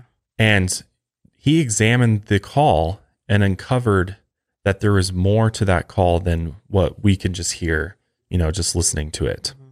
But thanks to the science of voice fingerprinting, because everybody has a unique voice and everybody has a unique voice print. When you actually look at the sound waves, everybody's got like a different print. Yeah, it's just as unique as a fingerprint. I had no idea about that. I didn't know that either. Yeah. And he was able to comb through that audio file and find that there appears to be a sound of a second person present during that call.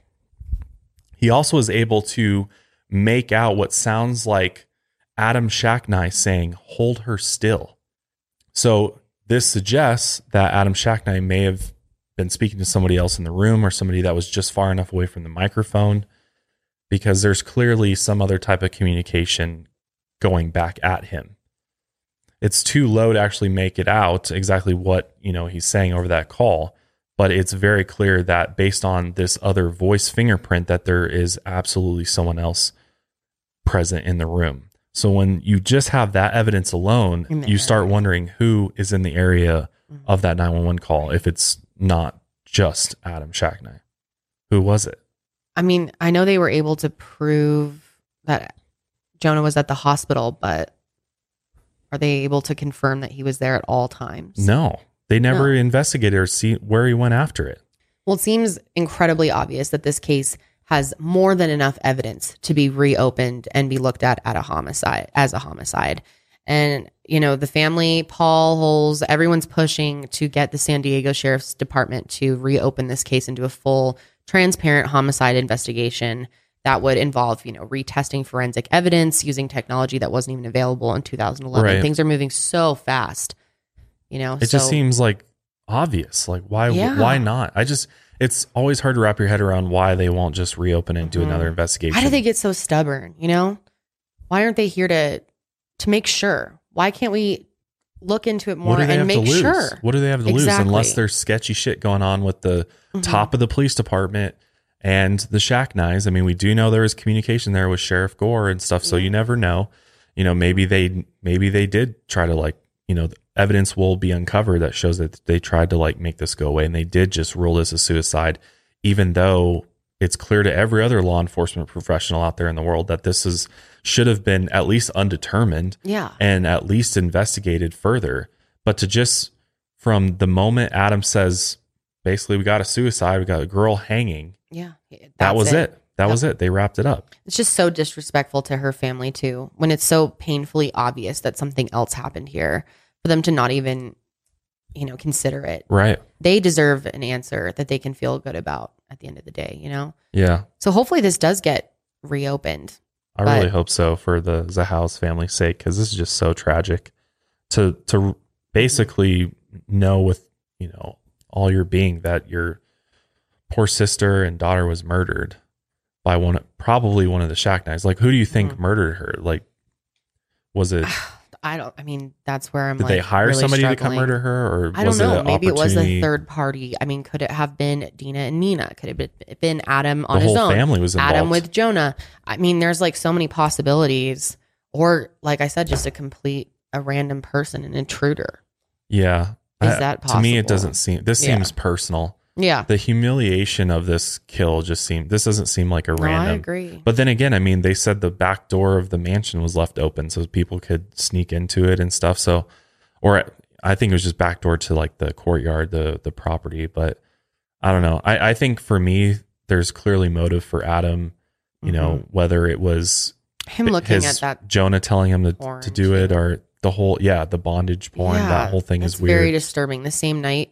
Maybe it was some sadistic fantasy or something. I don't know. And that knife, you cannot explain the knife any other way. Mm-hmm. It clearly was plunged in somewhere, unless it was in. But that's definitely her blood. I mean, what else? That doesn't even make sense. That alone should be enough to rule this undetermined until they can conclusively figure out what happened for real. I just can't believe they didn't find any other DNA on her. That's they did a bizarre shitty job at it. It's crazy, because I bet you if they had conducted this investigation even remotely the way that they should have, we would have way more information as far as who else was. We would have at least had physical evidence that would have tied Adam to her body, and then that would have given them further reason to then go test the blood on the knife, test swab DNA on her thighs, like. Do a rape kit. I mean, so many investigation. It's just like crazy. The way it should be done. It should always be done that way. It is. And you know what's extremely sad is now their family is fighting to just have all of her case records. Like, I don't think a lot of people even know that, but you don't just get access to your case records of a family just because you're next of kin. You don't automatically get that, which is what the Andracchio family has been trying to push for laws to change that. So that the next of kin can automatically, it should be your right to see your case file for your victim, for a family member who has died. Sorry, it just gets me so upset. It's crazy because now Mary is trying to fight just to get these records to support, the other side of things, but they're only giving them records that are specifically supporting their conclusion. It's crazy. It just seems like so often and you know, obviously not all law enforcement is bad. Not all law enforcement, you know, does a poor job when investigating, but it seems like but a lot do. And like, what's up with this guy, Bill Gore? He's straight up refusing to release the documents. For what? Why? Dude, what do you have? What is your connection to this? Like, the fact that he knew Jonah and they have a connection is just beyond weird. very Everyone sketchy. should tweet at Bill Gore and tell him to release the documents for the Rebecca Zahau case. Seriously, it's ridiculous. Makes no sense. It's just sometimes just like after you do these cases, you're just like, or learn about these cases, you're just like, how is this in America in 2021? Is it still like this? Like, our criminal justice system is just so screwed up. Like, it's very upsetting. It feels like extremely overwhelming. I can't imagine being a family member trying to get justice. It would be like so you against upsetting. the system. Yeah. And the system is if you rigged. have money in this society and you commit a criminal act, like, your chances of getting off just go through the roof. Like, and if you know the right people, if you're in the right circles, if you know, have enough influence and power, like, can hire the right people, and you got a much better shot at getting away with something, getting away with murder. It's so sick, but so true. So true. Meanwhile, you have a, you know, Burmese immigrant family who's just screwed because the system's set up against them. And heartbroken. Yeah. And now they're stuck having to fight on top of it. I think that's the worst thing about these cases, where families can't just grieve and accept what has happened and like try to move on. They have to fight every day to get justice, because what are they supposed to do? Just give up? Like, how could you, if this was your loved one, how could you just accept this bullshit answer? Like, something clearly happened here. It's so messed up. There clearly needs to be some type of independent that's separate from the government, separate from the, you know, state and local criminal courts, that can come in and present information that is actually taken seriously. Like, there should be some other type of agency that, if you have this evidence, like the amount of evidence that they have, that you can force their hand and force them to open the case, and then conduct an investigation where not only you have the sheriff's office, but then you've got these experts that are all like, it just seems like, why not try to solve these crimes? Exactly. What are they hiding? The question is why? Why not? Why not give this family justice and put people away? Like, why would we want murderers running around free? I know. Think about that for a second. Like, how many killers are just running around? Yeah, I know. It's extremely upsetting. Free because the justice system won't do anything. Yeah. Because they already made up their mind about the case. Especially, I mean, and they don't want to face embarrassment or say we were wrong. So many police departments, I think that's what it's about too. What the hell? What is this? This is supposed to be like protect and serve the people. When did this become about your ego and your political reputation? Like, it just shows you like how messed up our system. It is. It's maddening, honestly. It really is. But I'll get off my soapbox because I can just go on and on about how crazy this system is and how it needs an overhaul. Yeah, it definitely does. I think we can all agree on that. But I'm really curious what you guys think. Do you have a certain theory? Do you think it was one person in particular?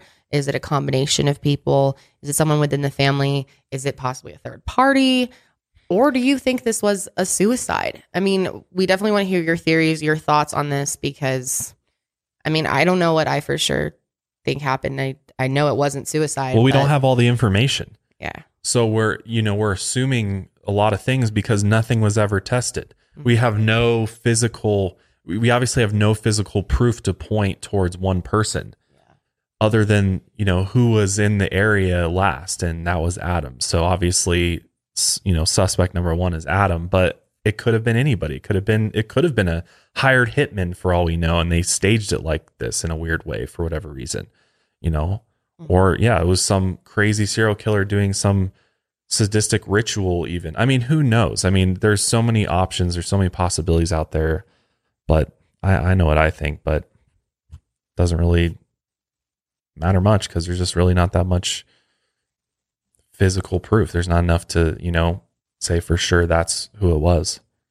But As of now. As of right now. As far as right now. Hopefully in the future we'll have a better idea. But that is it for us this week. We hope you guys all enjoyed this case and found it as interesting as we did. But we will see you guys on the next episode. 150 will be next. Isn't that crazy? I know. 150. Yeah. It's been a lot of talking. We will catch you guys on our next episode. But until then, always keep your mind a mile higher.